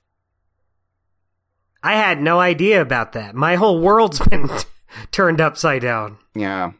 So I don't know. It's just like, yeah, I can't appreciate fall on the same level as some of these other people can because I can't drink a pumpkin spice latte at least once. So I get that, Hyle. I'm sorry. I think if I had to pick a favorite season, I think it would be autumn. I like it. I like the feeling. So I live in Idaho where it's either too hot or too cold. And I really appreciate just I feel it doesn't feel like it's autumn for long here because it feels like you'll have summer will go on too long and then you'll maybe have like a couple weeks of nice temperature before it gets too cold. But I enjoy the time I have when it's just like a nice, simple little like high 60s, low 70s weather. I like the colors. I like the smells. Yeah. I walk by the Albertsons near my house. I just take a big, deep, dank whiff, and I'm like, oh yeah, autumn is here. Nothing more that I like than a nice, dank whiff of fall. So that's the question, Dustin. That's what I wanted to bring up as we wrap up this episode. Autumn Heights. It's in the name.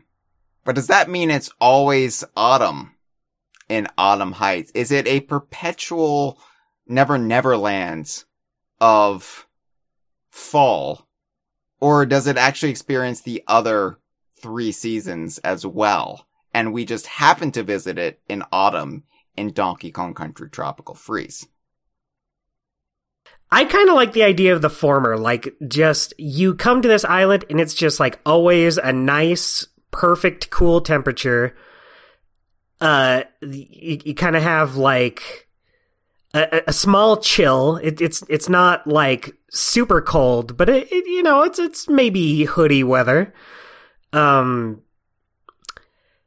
Yeah, the leaves are just always a nice orangey red. So wait, but like the leaves can't just be in perpetual decay without like ever. Maybe they are. Well, but they're falling. We see them falling off. So like eventually the trees have got to run out, right? Right. That answer wasn't in the game. Oh. So, okay. Dustin, you can live your fantasy if you would like, but my take is... Thank you. Autumn Heights, while it might always, have cooler weather than other areas of the Rare Archipelago, like it might always be a little bit cooler. I still think it snows there. I still think they get winter. I still think, spring renews the leaves and, it's never this perpetual autumn in Autumn Heights, but... when we visited in Tropical Freeze. So Tropical Freeze came out February 2014. And I think a lot of people would be like, well, the game takes place in February then. Like, so Autumn Heights is always autumn. And to that, I would say, I believe you're incorrect, people out there saying that. Stop it. Shut your mouth. Oh. Because... falling down the memory hole a little bit, but Tropical Freeze was originally scheduled to come out in November of 2013. So, autumn, in the Northern Hemisphere.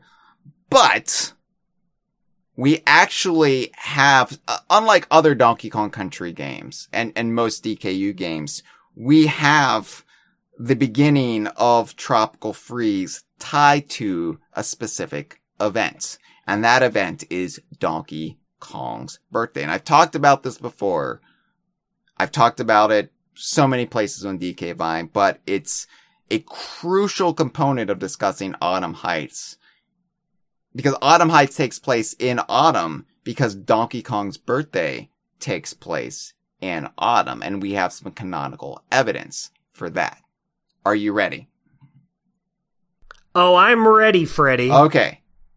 I believe, crunching all of the data that I've had over the years in DKU, that October 21st is Donkey Kong's birthday. So this is years of research, Dustin. I've pinpointed October 21st to be Donkey Kong's birthday. Why? Well, if we're to look at Tropical Freeze as beginning on Donkey Kong's birthday, then it starts on October 21st. Uh-huh. I believe that we can pinpoint it to October 21st, 2013, because I mentioned Zipline Shrine and I was kind of negative compared to Wingding, right? But Zipline Shrine in Lost Mangroves is the first time we have a night level in Tropical Freeze. And it takes place in the middle of a meteor shower.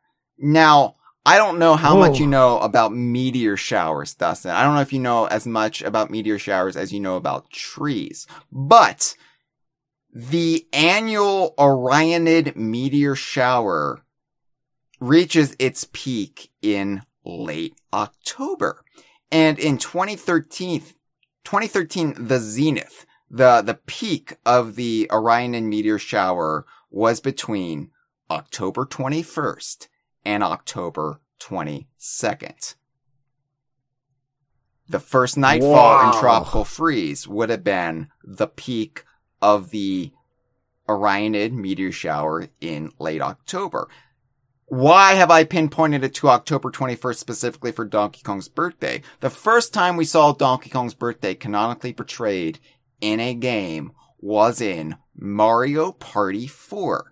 They celebrated Donkey Kong's birthday in there. They got him all these cute little gifts like a Donkey Kong nesting doll and a little DK barrel and like a banana tree and really shitty gifts, but it's from Mario and Friends and they don't really know him that well. But the release date for Mario Party 4? October 21st.